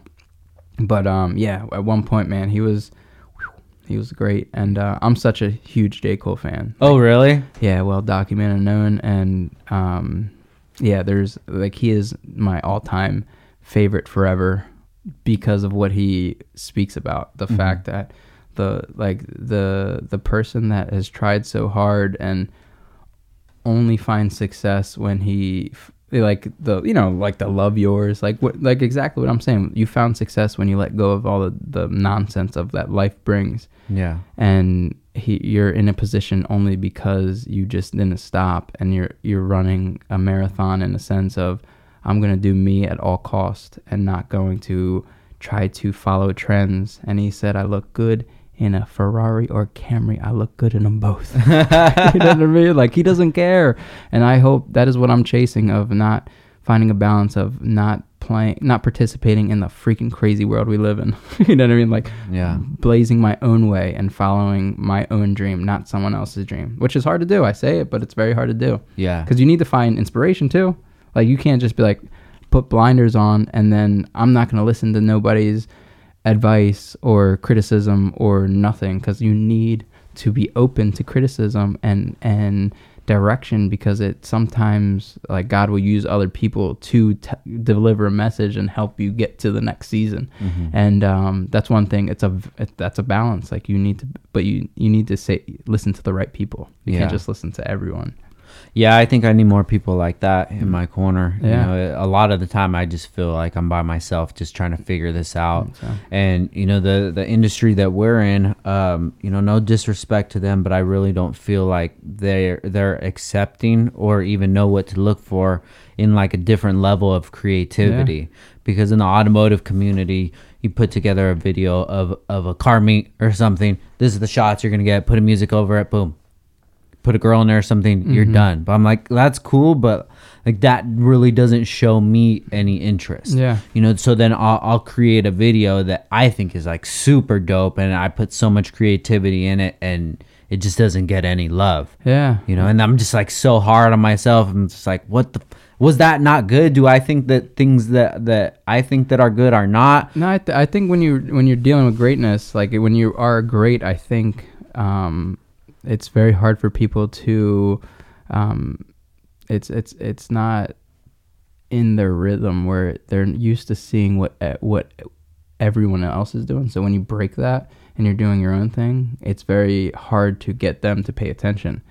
And I think like I struggle with the same thing. Like, I'm like, man, I'm doing things that I really believe in, and that is very different and it has a unique style, comes from a pure place, comes from organic shapes. I tried to develop a brand identity from a standpoint of like, let's have these characters be original. Like a lot of people are like, what is in you? Like, is that a horse? Is that a hippo? Yeah. And I'm like, that's cool because you don't know what it is, because I tried my best to make something that does not look like anything else. And of course it has been inspired by certain things, and I won't deny that, but I tried to find something that you look at it and you're like, that doesn't really look like anything. Mm-hmm. And sometimes that's very hard for people to accept, but it's what lasts. Like, authenticity always lasts the longest. That is why J. Cole, Kendrick, the Kanyes, the Teslas, the high end creatives set out to blaze a trail, like blaze their own path. And that's why you just got to stick to your guns and never really bend to because the world's crazy. Like, we're gonna bend to them. Like, they're nutty. They don't know what the heck they want. Yeah. They just, most of the time they're like, look at the hip hop industry. I mean, for me, what rapper from 3 years ago that was like in your new age alternative rap music is still currently making music, God willing that they're alive? Mm-hmm. I'm not interested in anyone. Yeah. Like Lil Pump? Yeah, I mean, that's a perfect example right there. So, but look at Roddy Ricch. Mm-hmm. Same shit. Yeah. Well, no, like I feel like his music was new, and it was a unique sound, and he found his own lane. And he really, like, I don't put him in the same category as your Lil Pumps. Like, I think he came with or authentic sound, or I'm trying to think who, like, a lot of course, like the J. Cole's. I'm trying to go like not like the real obvious ones. I put him in an industry plant. Oh yeah, Roddy. Maybe that's just me being cynical. Dude. I know what you mean. Yeah, I know. Yeah. Well, dude, honestly, I was exposed to that industry with a certain opportunity that didn't really play out, but I was exposed to the hip hop industry and hip hop culture and like a lot of behind the scenes. And I'm like, the more I research, like the more I'm looking at measuring, I feel like everything is not a setup, but is a plan. Hell yeah! Like a lot of things, like people will bring you on, and they need you to be put on in an organic way, so they'll slowly work you in. Mm-hmm. And I've seen that from even there's a certain like art industry that is the same thing. Like, they're backed by big money, and no one knows that. Yeah. You know what I mean? Yeah. And I was exposed to that, and like, it's a cool avenue, and it's more power. Like, awesome. Like, by all means, like, if you're an artist, by all means, find your way and find your avenue. But it was strange to witness. Like, I'm like, oh, that's how that works. Yeah. I mean, I don't have any proof, and I don't hate on him or whatever. He's doing his own thing, but I can see the whole play for everything, and I've seen it so much, and it's just this is the game, and these are the rules, and however you decide to play it, it's on you. I stick more towards like the core audience, the more genuine. Oh yeah. No, I just was trying to find a excuse, someone that is not clear. Like, honestly, all I do is listen to J. Cole. Like, that's it. Yeah, pretty much. And a few like, I love Billie Eilish. Like, really, I get down with her music. Her whole her level of creativity is why, like, I'm just fascinated by her music. And I love different music, like orchestral music and things that really provoke emotion. So like, I don't play too much in like current hip hop, but like, that's why I like obviously love J. Cole, because he's always playing with like, I'm either gonna like destroy your career and like just freaking out rap you by miles, or you're spitting something so real that he calls out the street that you're driving on, and you're like, we just did this. I'm on this right now. You know what I mean? Like, he said something like when he put out the interlude. He was like, it could go two ways. It could go up or down. He's like, either way, I'm prepared. And he's like, to me, like, it spoke to me, because it's like, I worked hard for this, It's dropping May 14th. And I was like, it can go two ways. It could be successful and we have a long career, or it could go, how the other way. And I just don't know. But either way, I put in the work, and either way, I'm okay with whatever outcome the other side has for me. So what is the outcome for success? What does that mean to you? Yeah, no, just sustainability. Like I never want like all the fancy stuff. Like I just want to be able to provide for my family. So like as soon as I can create and provide for my family at a level that my everyone's happy, then I'm good. Like that's success for me. Because for me, I'm already successful in creation and from a creative standpoint, because I am trying every day. So like in trying, I'm successful. Like I'm happy when I'm trying. I'm the most happy when I'm in that flow of really really finding, almost living in a whole new world. Like building a whole new world is sick. Like I'm like, you escape reality in such a way that it's almost impossible to describe. You're thinking of the textures on the rock. What are the grass look like? What does the grass look like? The trees. How did the trees shape match the authenticity of the shapes of the figure or the creatures, and different elements and different texture, like skin textures and emission. Do they emit light? Like there's so many different details that you can focus on, and like that's what success is to me. Is like just living in that world. But in reality, my reality success is providing for the family. Gotcha. Like that's it. So say tomorrow for tomorrow's drop. What is going to determine if it's a good drop or a bad drop? I don't know. Honestly, I don't know if I have an. I don't think I could say a good answer to that, because that is. I am doing my all. I'm giving it my all to not focus on the outcome.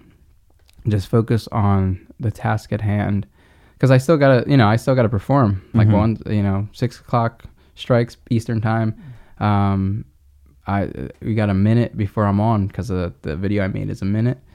That's gonna start playing, and then I gotta perform again. So like I'm focusing on the work that still needs to be done. And do I want to have a successful drop where those who are genuine supporters come out and support? Like, yeah, that's what gets me fired up. Where it's like, oh man, I'm seeing good friends of mine call me and say, I'm so proud of you, man. That's so awesome. And literally on the way here, my buddy Pudge, he FaceTimed me, and he was like, dude, this is awesome, man. I'm so proud of you, and this is I'm so happy for you. You worked so hard for this. And that's success. Like seeing my loved ones appreciate our journey, because it's they know what it took, and they know like how much I want this, and how much I worked for this.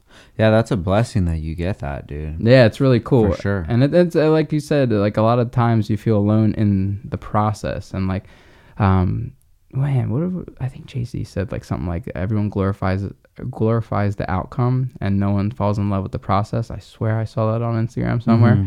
But it's so true, because like you do feel alone while you're making everything, because you don't know what, like prior to the network deal, prior to Vibram, prior to all this stuff, I was just like alone in my room trying to figure it out. I'm like, all right, I think this is a cool idea. I like this character a lot. It looks good. The story's okay, because I wasn't through the process of writing the story. And I'm like, I think it's a good story. So like, but you feel alone in that. But that's where you like find your place and you find your purpose. And I'm like, all right, just keep working, keep grinding. And like, to me, it's like an everyday thing, where it's like every day you're like thinking of a different angle. You're like, what if I did this? And like, all right, I'm seeing car videos be this way, but what happens if I interpret it and put it out in another way? Yeah. And I'm proud of that way, and I'm just going to stick to my guns and keep building on my own road. And then hopefully it'll get picked up by people. Yeah, exactly. Exactly. Or hopefully you'll find a new, like, just consistently grow. Like if you find a way that you love making videos and you are excited about it and you start to grow from that, like that in itself is success, but without us even knowing in hindsight, because it will lead into more growth. And really success is just growth. Nothing else. I mean, nothing really matters in this world besides growth, family, and love. Like, what else technically matters? Yeah. Like at the end of the day, when the world shut down, what mattered? It starts to chop away. But definitely. I was like, my job didn't matter. Yeah, right. I was like, what am I gonna do? You know? Yeah, no, definitely. I feel you, dude. And it's just the struggles just being a creative, and that's why I always love to talk to other creators just to hear how they navigate through things and how they deal with being a creative. Yeah, it's hard.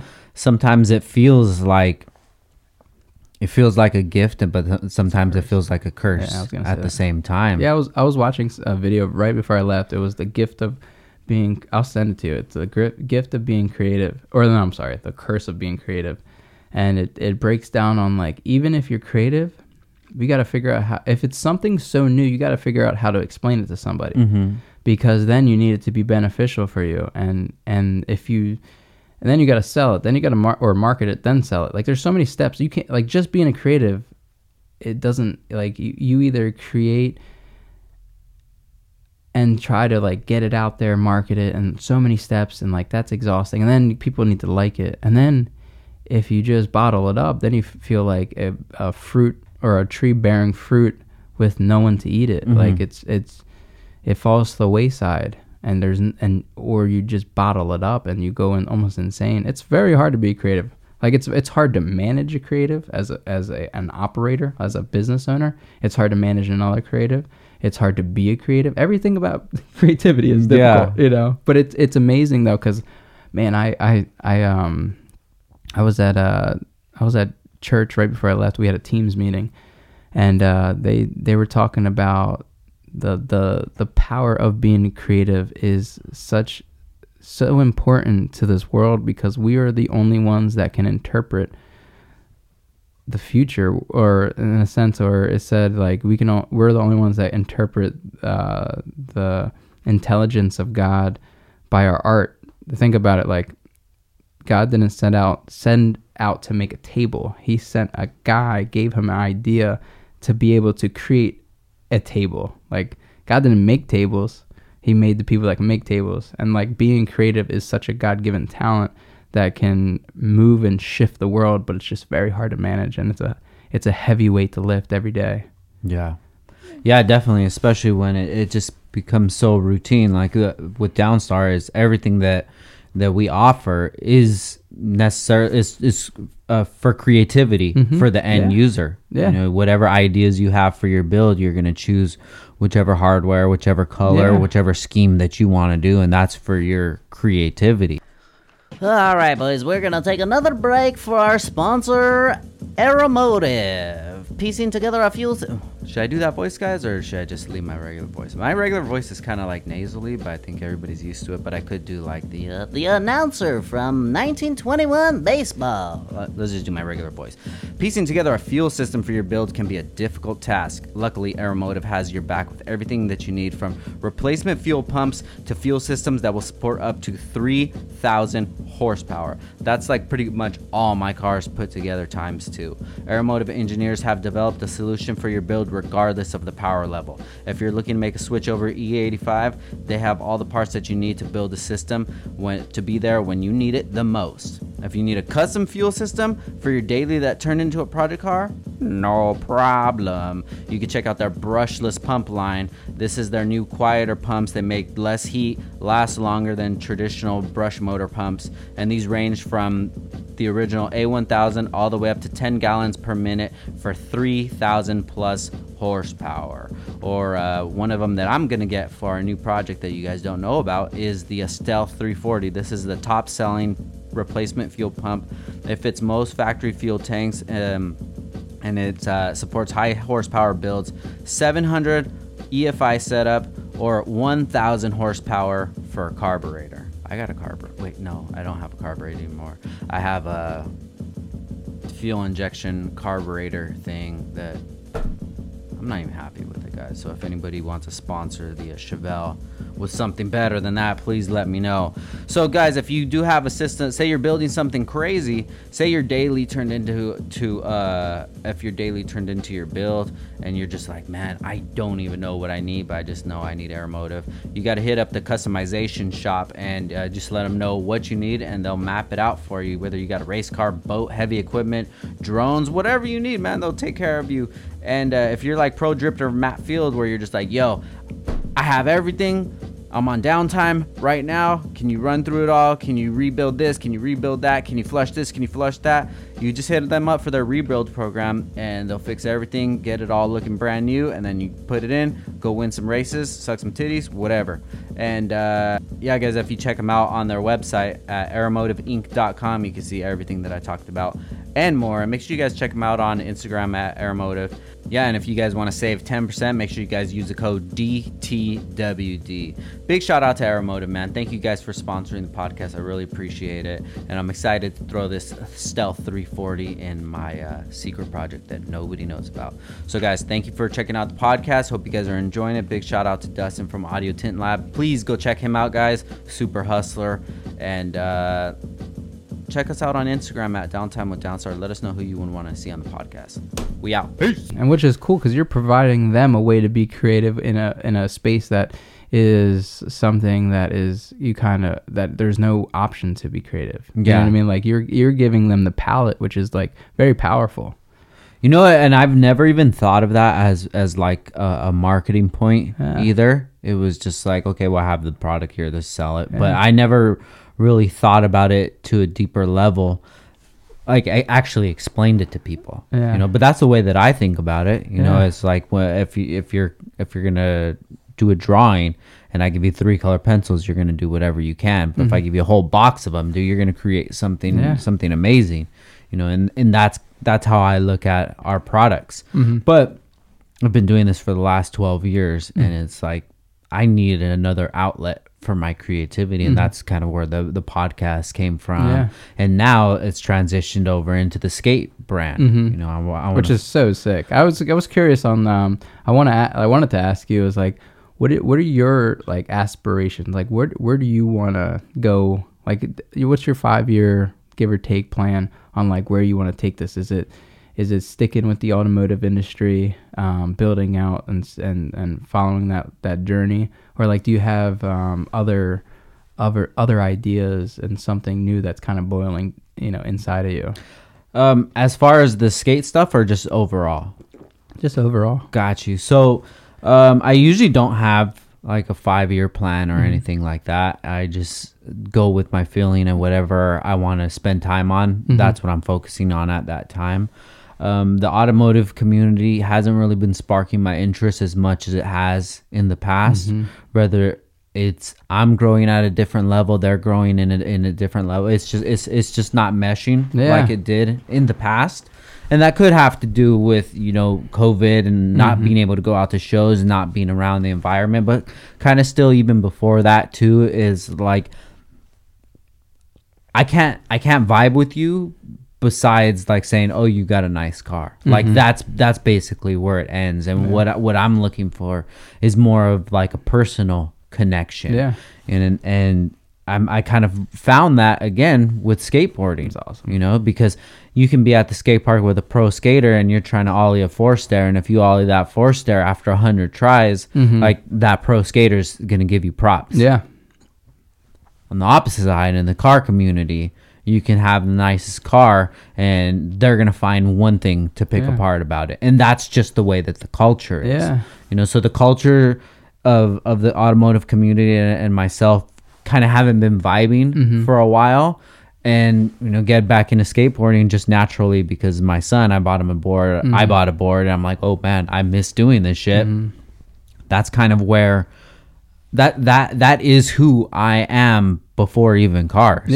Before I had a car, I was skateboarding, you know, and we did a documentary about Downstar back in 2016. And one of the first things I said was, I was talking about skateboarding, and that was back in 2016.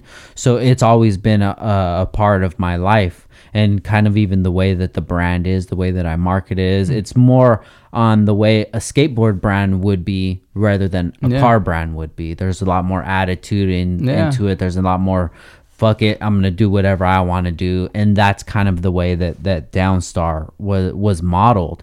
And you know what's crazy is I look all back at all that, and my favorite brand ever was Baker Skateboards. And just the way that everything started working out is my boy Jay that works for Baker, like he and I clicked up together, and he used to be into cars, but then skateboarding took over more of his life. That's cool. So we're kind of giving back to each other what we lost. He's giving me back the skateboarding. I'm giving him back. That's his car back there. Okay. Gotcha. So it's kind of like now I get to see the passion in him for cars that I haven't seen in so long because I'm just so jaded being around it so much.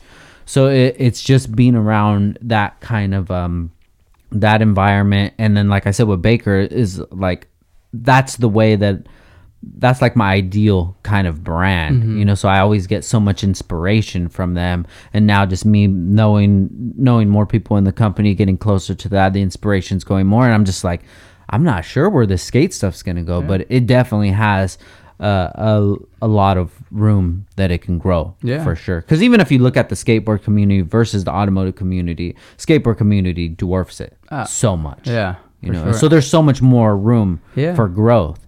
Plus, the passion is still there with me, so I don't know where it could go, dude. We could have a Downstar skate, like an actual skate shop with a skate park in the back. Dope. Yeah, that'd be dope. And I felt the same way with the car community, and it's almost, I don't know what it is, man. I lost my passion for it too.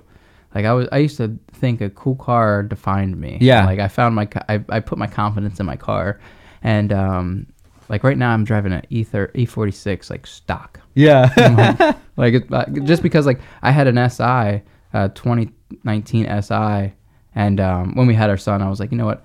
And I love my SI. I was so sick. I was lowered on wheels and suspension components, and I loved it. But my wife needed something, nice, bigger. So we got her an Explorer, 2020 Explorer, and I just was like, you know what? Who cares when I'm driving? Yeah. Ain't nobody sees me anyway. Like I'm upstairs. I'm cooking all the time. I don't go out. You know what I mean? Yeah. And I got rid of it, and I just I started to really accept not working on cars. Like I was like, I don't even want to work on cars. Like I still have my S14. Don't get me wrong. Yeah. I ain't going nowhere either. I still want to restore it one day and make it really, really sick, but I don't know, man. I lost it as well, and I don't know what it is. It might be. Is it age? Is it time? Because it's funny because I have some younger homies that are getting that spark, and I see them posting memes on low cars and that culture, and I'm like, it's maybe that's just a season in my life that I can just look back on and enjoy it and move forward. But I see that I don't know, it could be that we're just growing out of it, or have different, our attention is shifting. Yeah. I could pinpoint a lot of things that it is, but that would probably just come up to me complaining about it. You know, well, you went through, you were in you were a service provider you were offering a creative outlet for the automotive industry. Anyone that's in service is always gonna get beat up a few times because they're dealing with humans. Yeah, humans that are interesting. Yeah, and that's so I understand where it's I I hear you where you can pinpoint. It's because freaking these guys are freaking mean, right? Yeah. But it's just I wish I had that feeling where when I get a new part in that I'm stoked, but I'm not. Yeah. For one of my cars, I have full turbo kit, full all-wheel drive, everything from the trans to the diff to everything to mount it. I'm just I have no motivation to install this. Yeah. For what? What is my end goal? And you tell that to somebody else and you're like, well, you just have a fast car. I'm like, well, I have the BMW. What else? And then I'm in the same way. I'm looking at because I might be in the position to get some out. I heard the new Q50s are nasty. You can make them real nasty. Oh, fuck yeah. Yeah. And I was Twin looking turbo, at, hell yeah. I was looking at those and I'm like, I'm liking a stock faster car with little suspension, low wheels. That's it. That's where it ends for me. stuff that I can get done in a couple hours. Yeah, because I don't want to bust my butt, man. I'm tired. I'm tired of working on my car. Yeah, like I like I said, I can't even really see what it is. Like that just doesn't bring me joy anymore. But shredding, trying to get a trick. Exactly. Like, that is so stupid because somebody's like, what are my kids' skateboards? Why would you rather do that than do this car shit? Like, bro, because I've done all that fucking car shit, dude. Like, there's no, and it's scarier. Like, dude, pulling up to like something that you've never done, and then it's scary, and like that feeling, and the community is just so much fun, and it's something that you can just like reminisce on and have a good few hours, and it's sustainable. You don't have to financially. There's no burden on going there every day. You just pull up. Have a good time for a few hours. You come home, and you can do that it's sustainable. You will not ruin or put yourself in a bad position. I think cars put me in a bad position financially because I was trying to do something that I was not in the position to do. I was not necessarily like flexing because it was just drifting, but drifting's expensive. Yeah. And I just wanted to drift by all means, and I thought drifting would fuel my channel, which it did. And I thought it would allow me to live a beautiful life from a financial standpoint. But all it did was like make me spend money on my cars and build, like the return on investment. I was investing so much versus the return, and it put me into the point where like it self-destructed. But I'm happy because I that's when I made all these products. Yeah. Now that you say that, dude, I really feel like the automotive community brings out a lot of things inside of me that I'm trying to change. Yeah. Ego, pride, just money management and just like reason, You can have such a more fulfilling life without a car, which is wild. Like I haven't spent a dime on cars in about a year.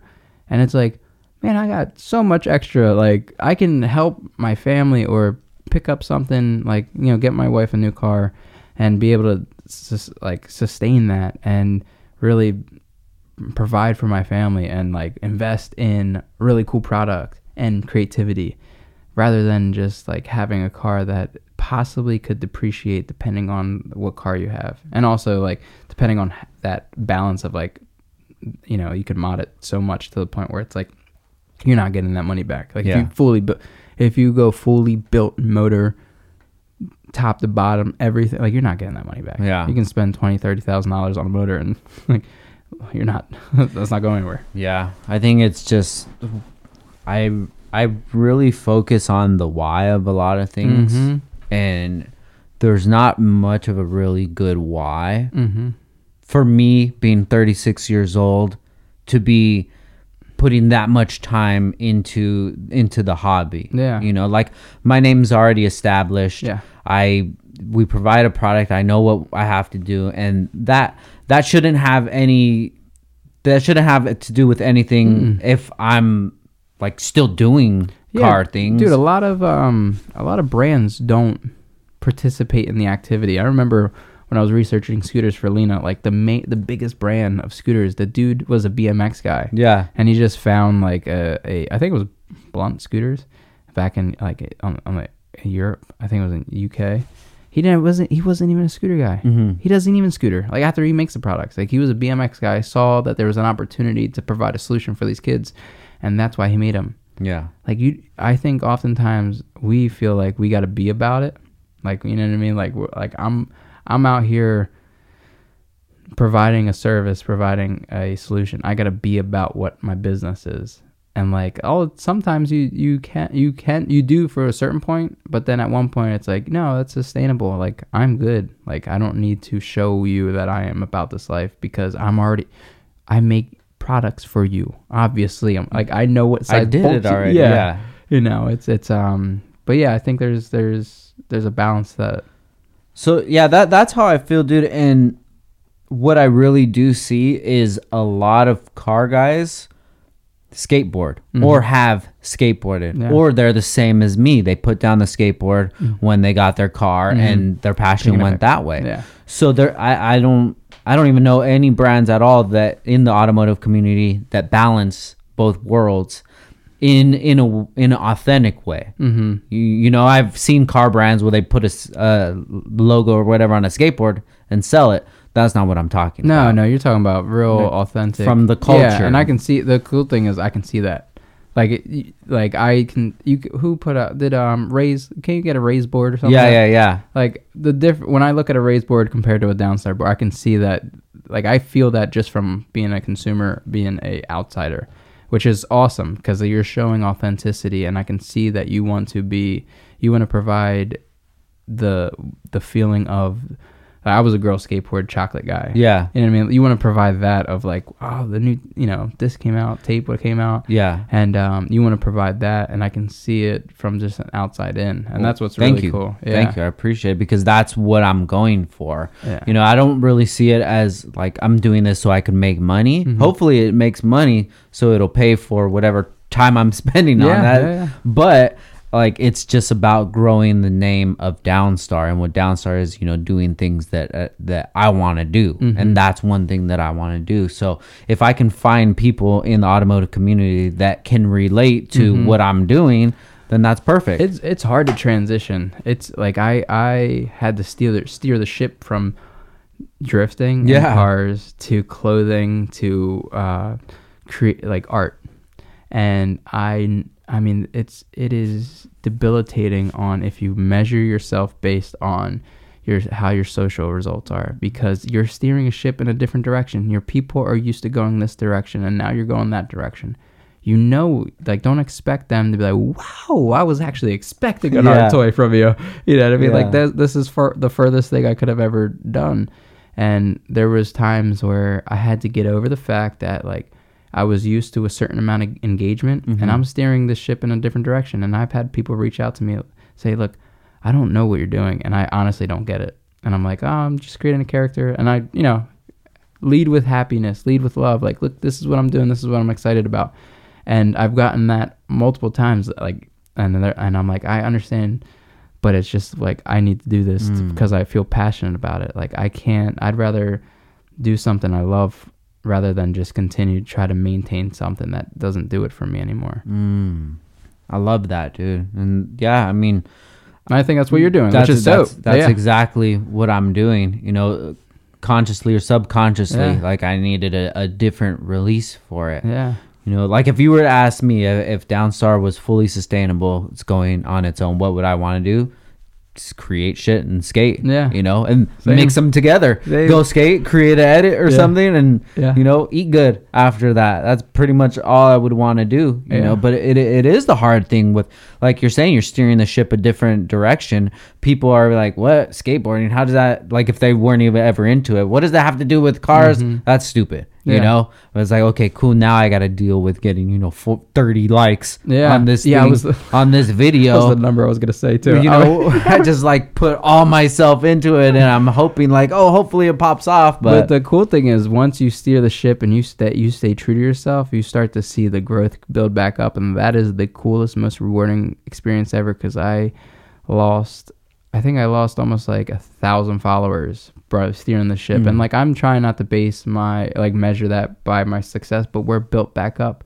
We got 1,000, you know what I mean? New guys that are just excited. And I've that transition period of that number ticking up once, I was like, Monica, I told my wife, I was like, we haven't grown in a year. I was like, it's our first time freaking growing, and it's because we stuck to our guns.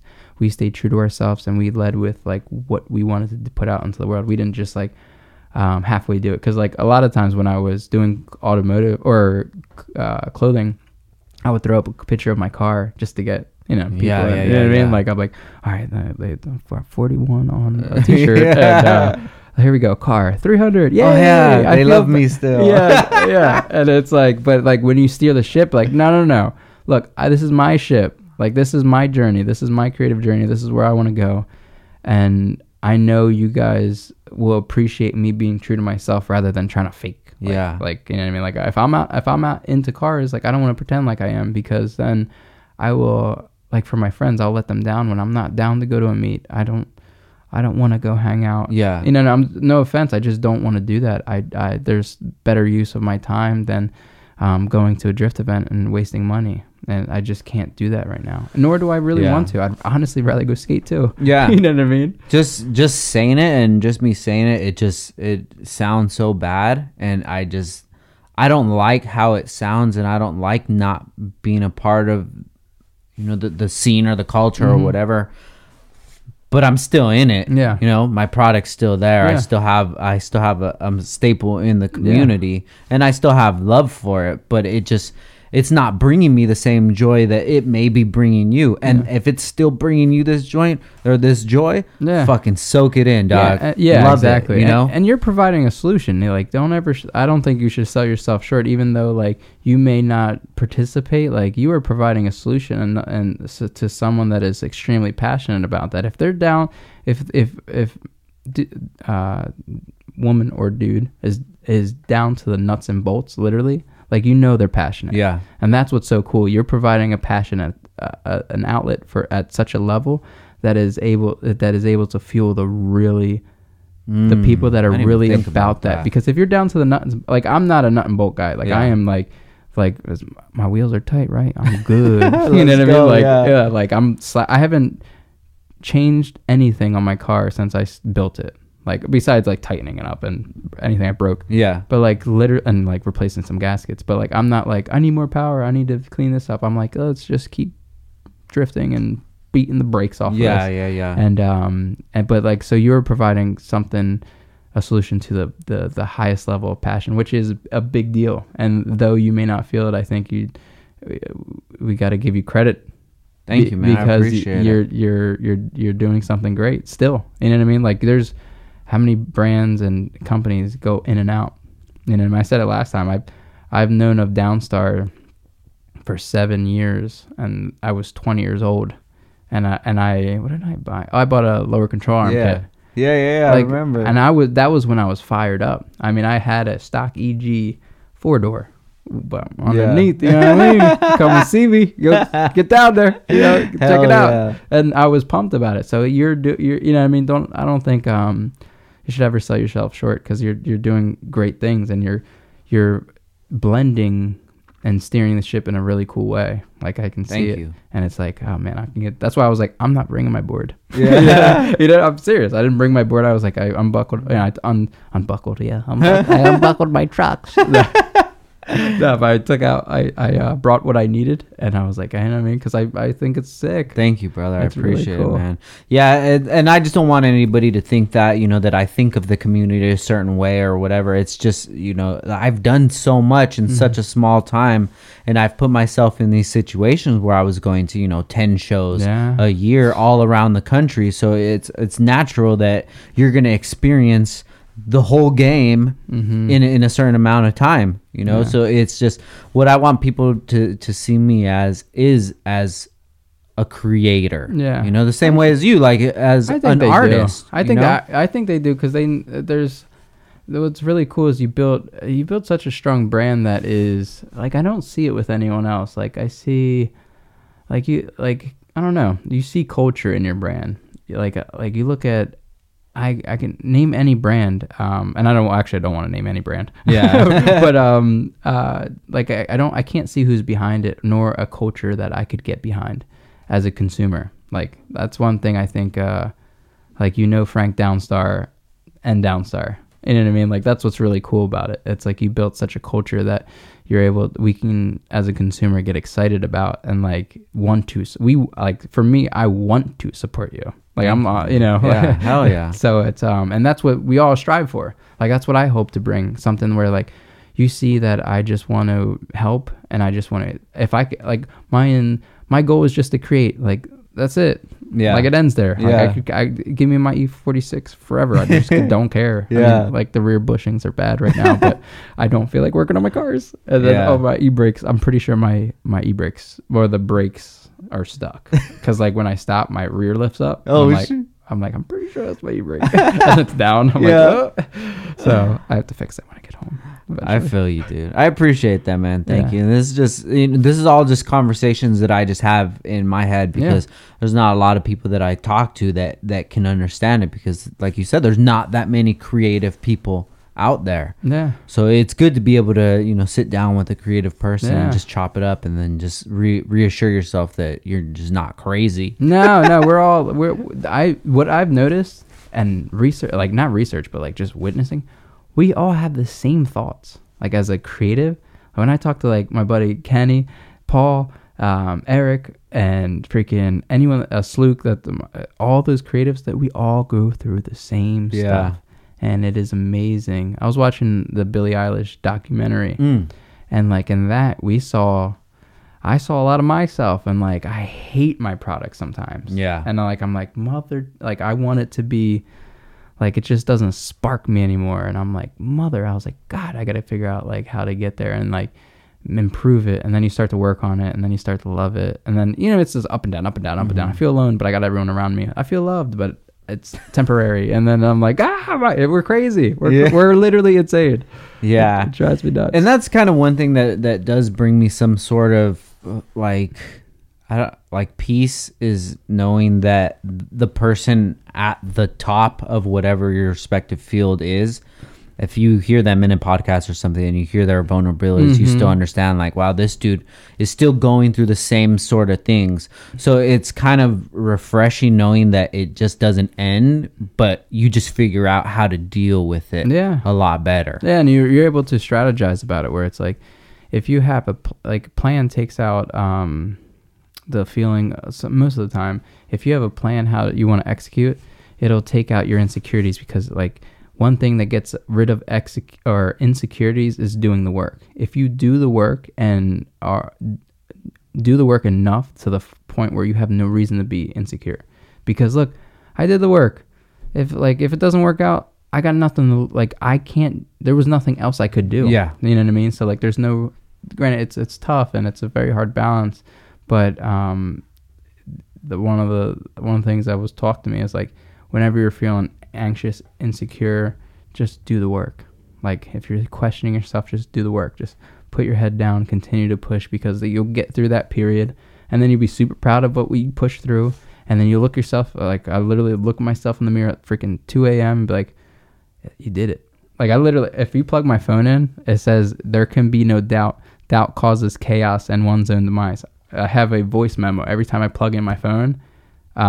It says that, and then when I actually it's vice versa. When I unplug, it says we won today, we win every day. Because like I need that every single. I'm not even joking. You have a plug. Like let's see, where is my phone? Hold on, Kenny, can you run and get my phone? Watch this. Let's see it, bro.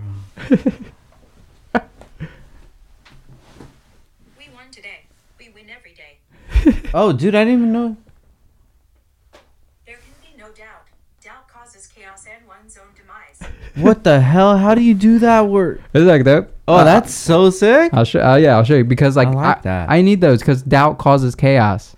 Like as soon as you start to doubt yourself, you start to spiral. Yeah. And like just a reminder every single. Like literally, my daughter is like, there can be no doubt. And I literally have had that on for I think like 3 or 4 months, and I'm never gonna change it. That's sick, because it's so like true. That. And sometimes I'll go to bed and I'll plug in, like I'll unplug my phone, plug it in, and it'll say we won today, we win every day, and I'm like, yeah, damn right we did, because I freaking tried today. I gave it my all today, and I feel proud of it. Hell yeah. And even in the times I don't feel that way, it's a reminder to be like, all right, tomorrow, or we did do work, and we got more work to do tomorrow, and we can keep going. So you gotta keep on keeping on, like Joe Dierte, bro. So who are some of your inspirations, just life inspirations overall? Someone that you look towards and you're just like, yeah, I like how that dude navigates. I like how that person navigates through life, and you pick things from them. It's so tough, man. I don't even want to throw like random people out there, because I've really honed into just like, I don't go out and, man, I wish I had a few people I could think of, but I've been so focused the last year to 8 months that I've really stopped looking at, I can tell you things. I stopped looking at people and just watching them and their lives. I've really started embracing or enjoying movies and behind the scenes. Okay. So like I don't really go on Instagram. Like at the end of the night, I don't go search for like I can check up on people. I'm more so watching a movie or behind the scenes on how it was created and the thought process of, you know, how they got to the end product. Like The Mandalorian. If you ever watched the behind the scenes on The Mandalorian, No. dude, their freaking landscape is literally LED lights, and the camera tracks, like the LED lights tracks the camera tracks the LEDs, vice versa. So when the shot goes down, the LED lights travel, and it'll rotate the background with the camera. Oh, okay. So like imagine like instead of green screen back in the day, or like going to like in the middle of nowhere and really filming it, they're filming in these studios and they're pushing technology to the point where it's like mind blowing. So like honestly, like Disney, I watch a lot of like stuff behind Disney, Pixar, and character development is a big thing. Like I love character development where it's to the point where it is people that are taking ideas and rough ideas to flush them out and like really develop these characters or ideas to the highest level. Like character development in itself is really cool. You got an idea and then you draw like a million versions, and then you just keep pushing, build and build and build, and like that's one of the things that I've fallen in love with. So it would be more so not anyone specifically, and just more medium based. Like I'll find just different artists that I'm really enjoying their work. Got you. Not necessarily their lifestyle, because everyone's life, like I can't relate to anyone's lifestyle. Like because I've been more protective over myself. Like I don't want to fall into the trap I once did until I'm ready. Like I don't want to follow people's lives so closely that I start to compare myself. So I'm at the point where it's like I see what you're doing. I love the product, and I like if it's product, I love following product. Like you know, it's cool.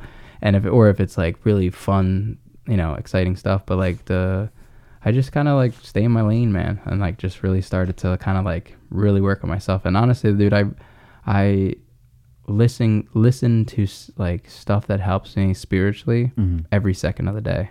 Like if I don't need to listen to, like when I'm animating or editing, I have to listen, like I'm cutting stuff up.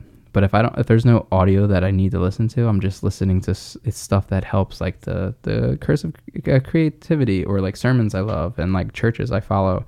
Like that's all I listen to. Okay. Because like literally, like I want to be fueled and uplifted every single second that is quiet. Because if not, you know what yourself does. You listen to a song and then you're like, and then all of a sudden these thoughts start to creep in, and I'm like, I'd rather just be like constantly taught. Like I'm looking to learn every second of the day that I can.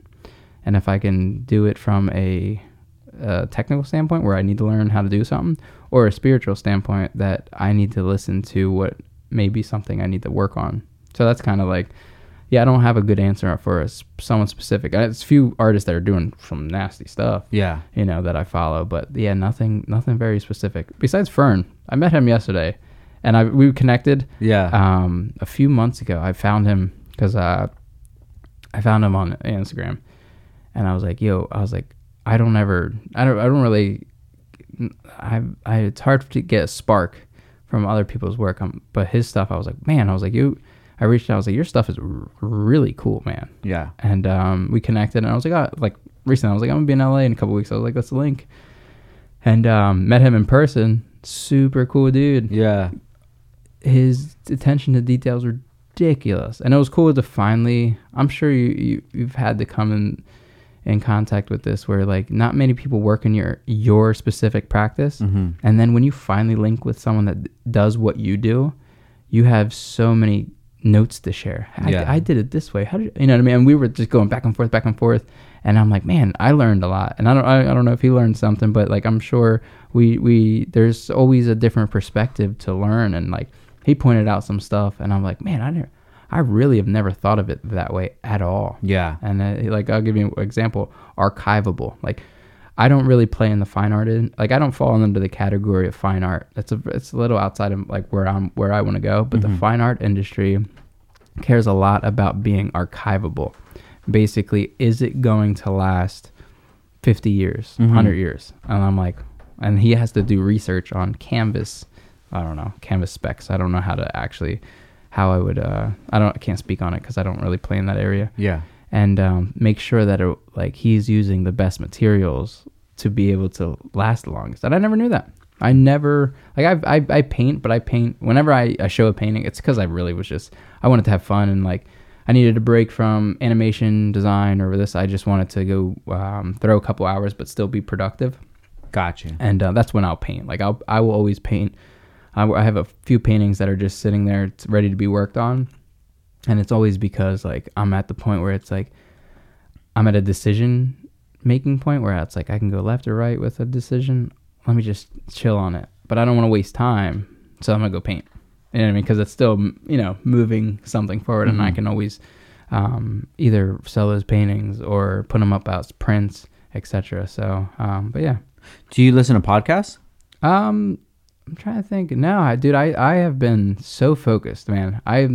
All I do is listen to like church stuff, J. Cole, and inspiration videos. Like, I've been hyper focused lately because I refuse to I am trying my best to move the right way. Like, it's hard, man. Like the whole throttle thing, like that 85 to 95% throttle, it is very hard to navigate, and I don't want to miss a sign or a move I should make. So every day I'm like trying to learn and hear of what I should do next, and that's what's led me here, honestly. Like, literally, I'm not joking when there's things that have proven to me that I'm like, look, I was like, I don't care what anyone says. Like, I feel like God really helped me through this process and got me to here, just because of, like, there's certain, sermons I listen to and songs that really, like, I was like, all right, I was like, I hear it. I'm gonna do this. Let's see how the outcome is. And then boom, boom, boom, boom, boom. And I'm like, okay, cool. I was like, that's really cool, ironic.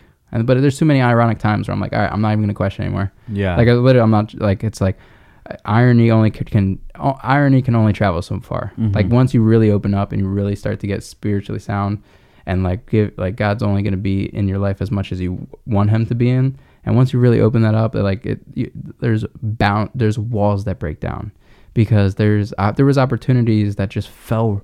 I didn't do any marketing; it just fell in my lap, and I was like, this is a really cool opportunity. I like this network thing. Yeah. You know what I mean? Like, we're an unknown brand presented with the opportunity to play with known artists. And that's like, it's cool. It's such a cool opportunity, and I'm just happy and thankful. And everything, the way even like I got here was just like, all right, do this. It's just a journey. And I was like, went over here and did that. And so that's all I'm focused on, is just always improving.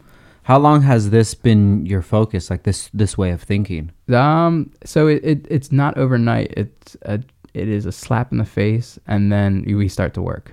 So when I created In You, it was because Monica, my wife, pretty much said, like, we were dating then, we weren't married, and she said, how long are you gonna do this? I'm good on you. Like, I just don't feel the same for you, because I was working all the time. So that was a slap in the face. Yeah.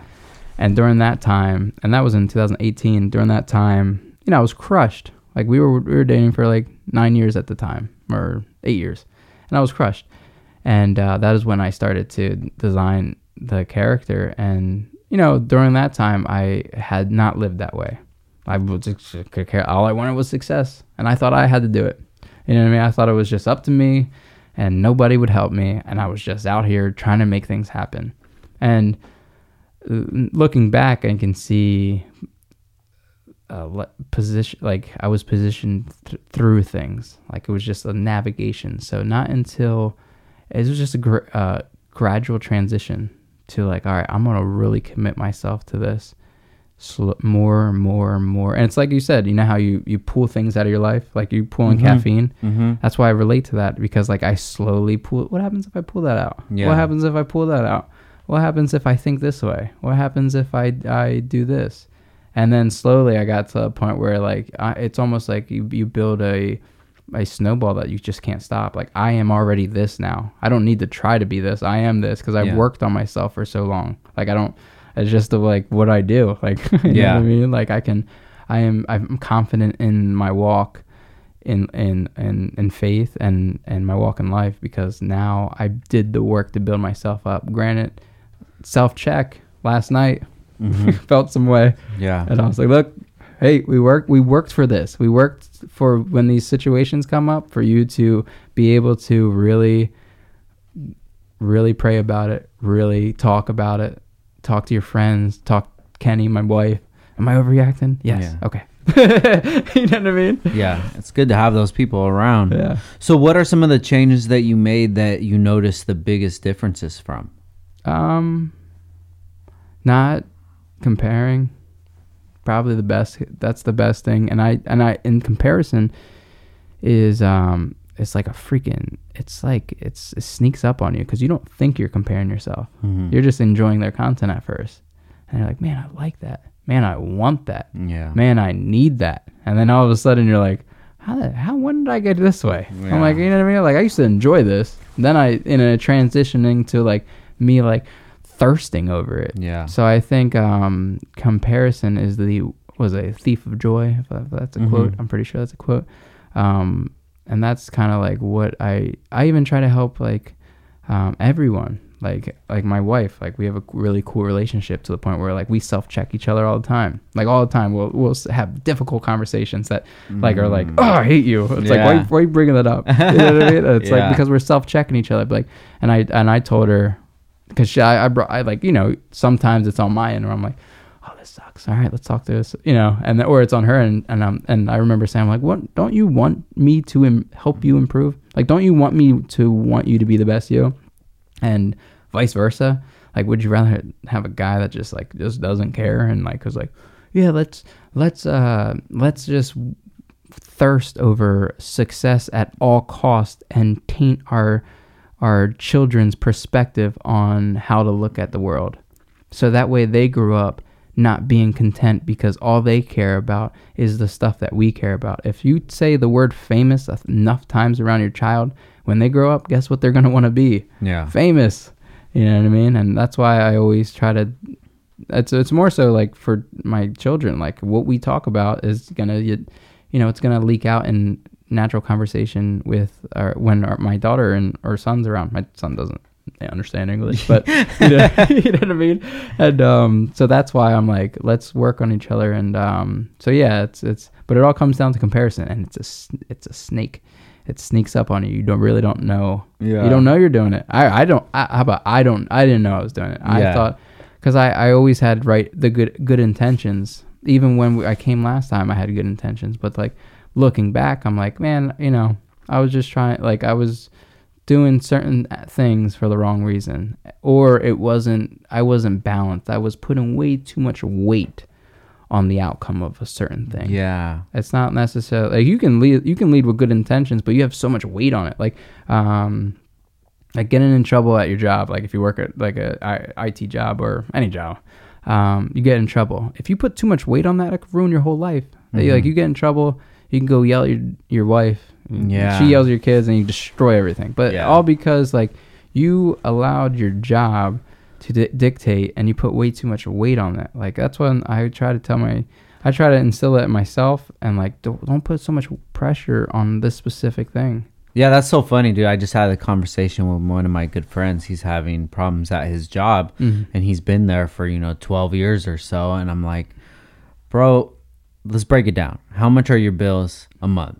Okay, this is what your bills are a month. Okay, this is how much you would have to make a day. Like, you can figure out a way to make that much money throughout something else, some other channel to make that money, because that's the only reason you're working at that place, right? Yeah. To pay your bills. Like, you're letting these people talk to you this way and make you feel this way, make you feel this shitty, not being able to go on vacation or do whatever you want to do for this. Like, the black and white, this is really what it is. You're getting paid this much. You're giving them this much of your time and energy and control over you. Is it worth it? Because you could find how to make this much money somewhere else where you're doing your own thing. You're fucking kicking out the beach or whatever the hell you want to do. you know, but it's easy for me to say that from my perspective because I've done it. Yeah, it's hard to relate. I always have a hard time with that, when saying the right thing to someone that's going through something that you really can't relate to, because I never want to say something just to say something. Yeah. And that's where, like, that's one thing that's a struggle, where it's like when someone's going through something that's traumatic for them, but you don't really feel that it's traumatic, but it's their reality, and you're trying to relate, and that's when that's another situation where that I've tried to work on myself, and you know, that's more so leaning on like the personal experiences, whether you have like a family member going through something hard and dealing with something that you've never dealt with, and that feels like their own fault. You know what I mean? One of those situations. Yeah. And it's hard to have empathy. Like, that's one thing that the past few years has revealed to me, like how to have a level of empathy. I believe it's empathy. To be able to like console, like help them in a sense, in the right way, not just say, "You got this, man. Like, you gonna do it." You know what I mean? Like there's levels. Just believe. Yeah, like all you gotta do is put in the work, baby. Then they're like, yeah, like that. It's tough. Or even like, say you have a creative friend, and like they're struggling. Like, what do you like? That is hard, because you can't say, "You got this, bro," because that is not what I want to hear when I'm down. Yeah. Like, I've learned that, like, I know, like, let's talk about the details. Like, let's get into some like good suggestions, good conversations. What do you like? Let's break that down instead of like, dude, man, your stuff is fire, bro. You gonna make it, bro. We're gonna be out here, bro. You know what I'm saying? You know what I mean? Like, like there's levels to that. And that's another thing I've learned. Like, I used to be a hothead for success, right?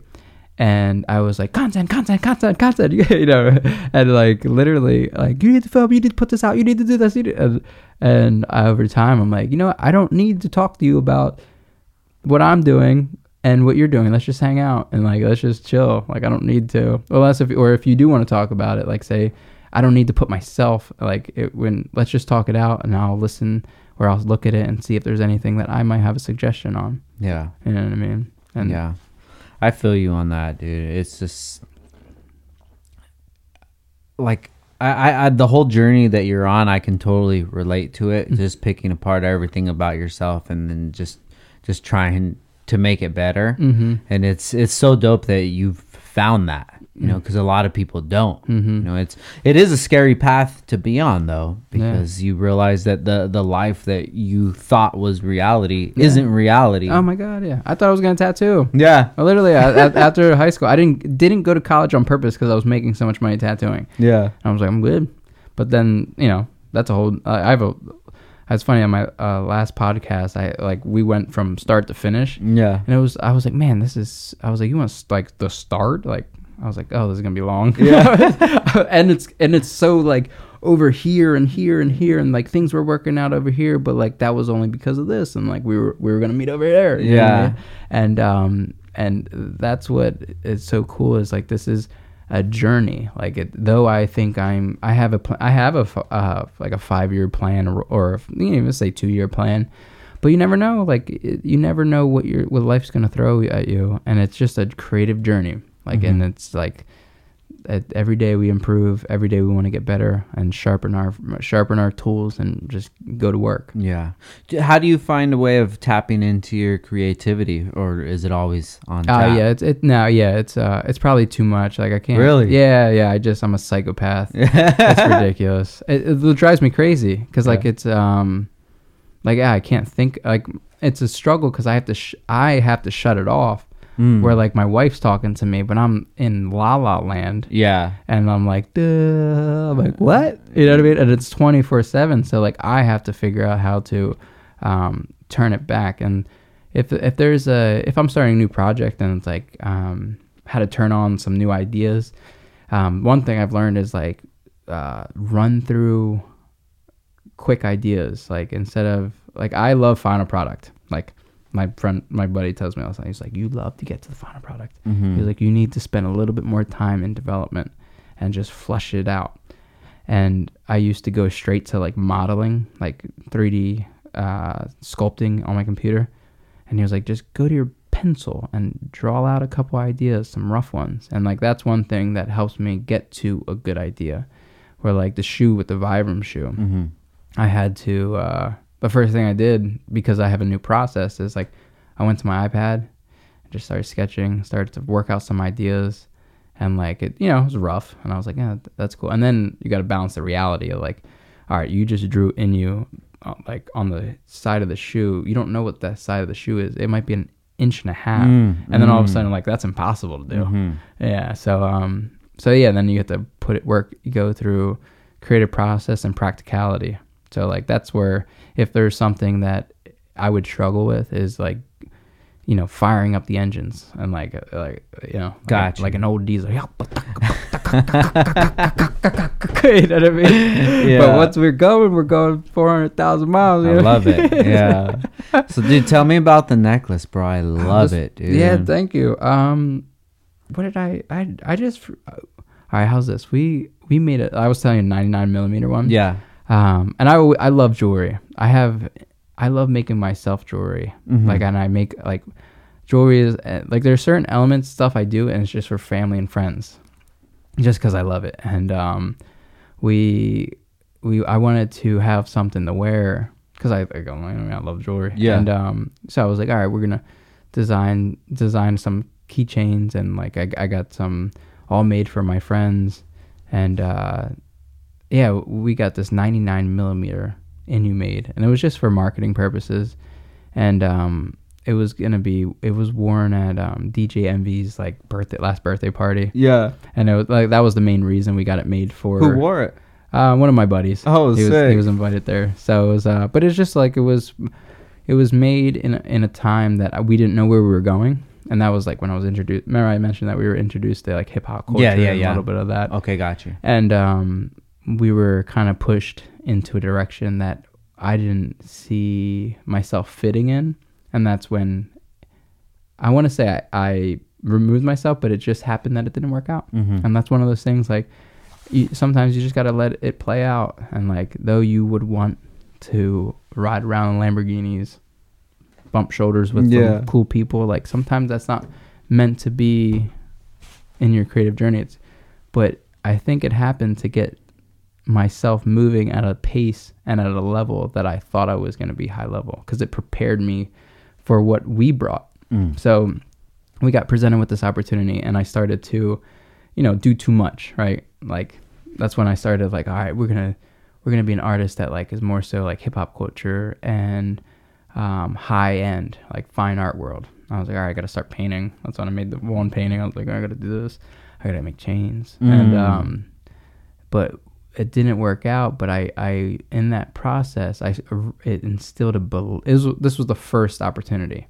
It instilled a belief in me and my wife that it was like, oh, this is really something, because this dude knows this dude, and that dude says it's gonna work. You know what I mean? One of those. And but because of that, it allowed me to grow and really push product and push, like, I'm like, all right, I wasn't going to do certain packaging details because I was like, oh, trying to figure it out.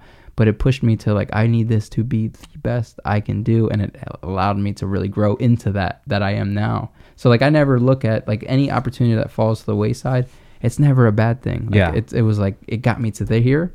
And then now when we pitched the idea to network and really started to work through that process, I was almost like so prepared for that moment, because I've already have talked about it, and really I did the work. You know what I mean? Like I was like, oh yeah, we got this. This is what we're gonna do next year. This is what we're gonna do next month. And it's like we had a whole plan, and they're like, okay, like literally, like it was to the point where they're like, yeah, I don't see any. Like literally said, I don't see any reason this won't work. Nice. And it was just like it was a very almost awkwardness, because they didn't have any questions, because like you thought about everything. Yeah, they had like almost no questions, and I just provided for them. I was like use these photos and these, you know what I mean? And so yeah, I never judge any specific opportunity or season in your life, because you never know where it's gonna lead. Dude, I love it, bro. Ryan, you're such a fascinating guy, bro. Thanks, man. I appreciate it. I'm so excited Just for you, trying. dude. I know you are, dude. I can tell, man. Just from following you, you know, talking to you before, I could tell the passion that you had, and I've just been so intrigued these last, 2 years, just seeing you create this, and I'm so excited for you tomorrow, man. I hope that this, that you find whatever success in it. I'm sure that you've already found it. Just to be at that point where it's happening, where you get to this level, like. That's a huge goal. Thank you, man, and you too, man. I'm Thank excited. You, I'm excited for your future as well, because I think we're both all growing, and we're all gonna find in 5 years we're gonna, the next one's not gonna be in 5 years, but like in 5 years when we do one, we're gonna look back now and say, man, would you have guessed we would have been here? Yeah, right. I think that's what, like, it's usually how, like, I would have never known. Coming back to LA, we would have had a purpose to come back. Like we came out to really hang out with you and be on the podcast last time, and now we're like when we went back, young, didn't know a direction. Now we come back with such purpose and direction that it's like, imagine, we judge 1 year, 2 years so much, where it's like that 4-year span with your son, like that's gonna go so fast, but yet when it's 4 years in business, we judge it forever. 4 years in business seems like your whole life. I feel like I've been trying my whole life, but I'm only 29, and like I've been trying for like tattooing doesn't count because that was like situational and some crazy stuff happened, but like I really like the drifting, the brand, like that's 5-6 years. That's not a long time in life. Definitely. You know what I mean? Like that happens, but we judge it so much, and I think in 5 years from now we're gonna be pretty in a cool position. Yeah, dude. That's one of the reasons I like to do these podcasts.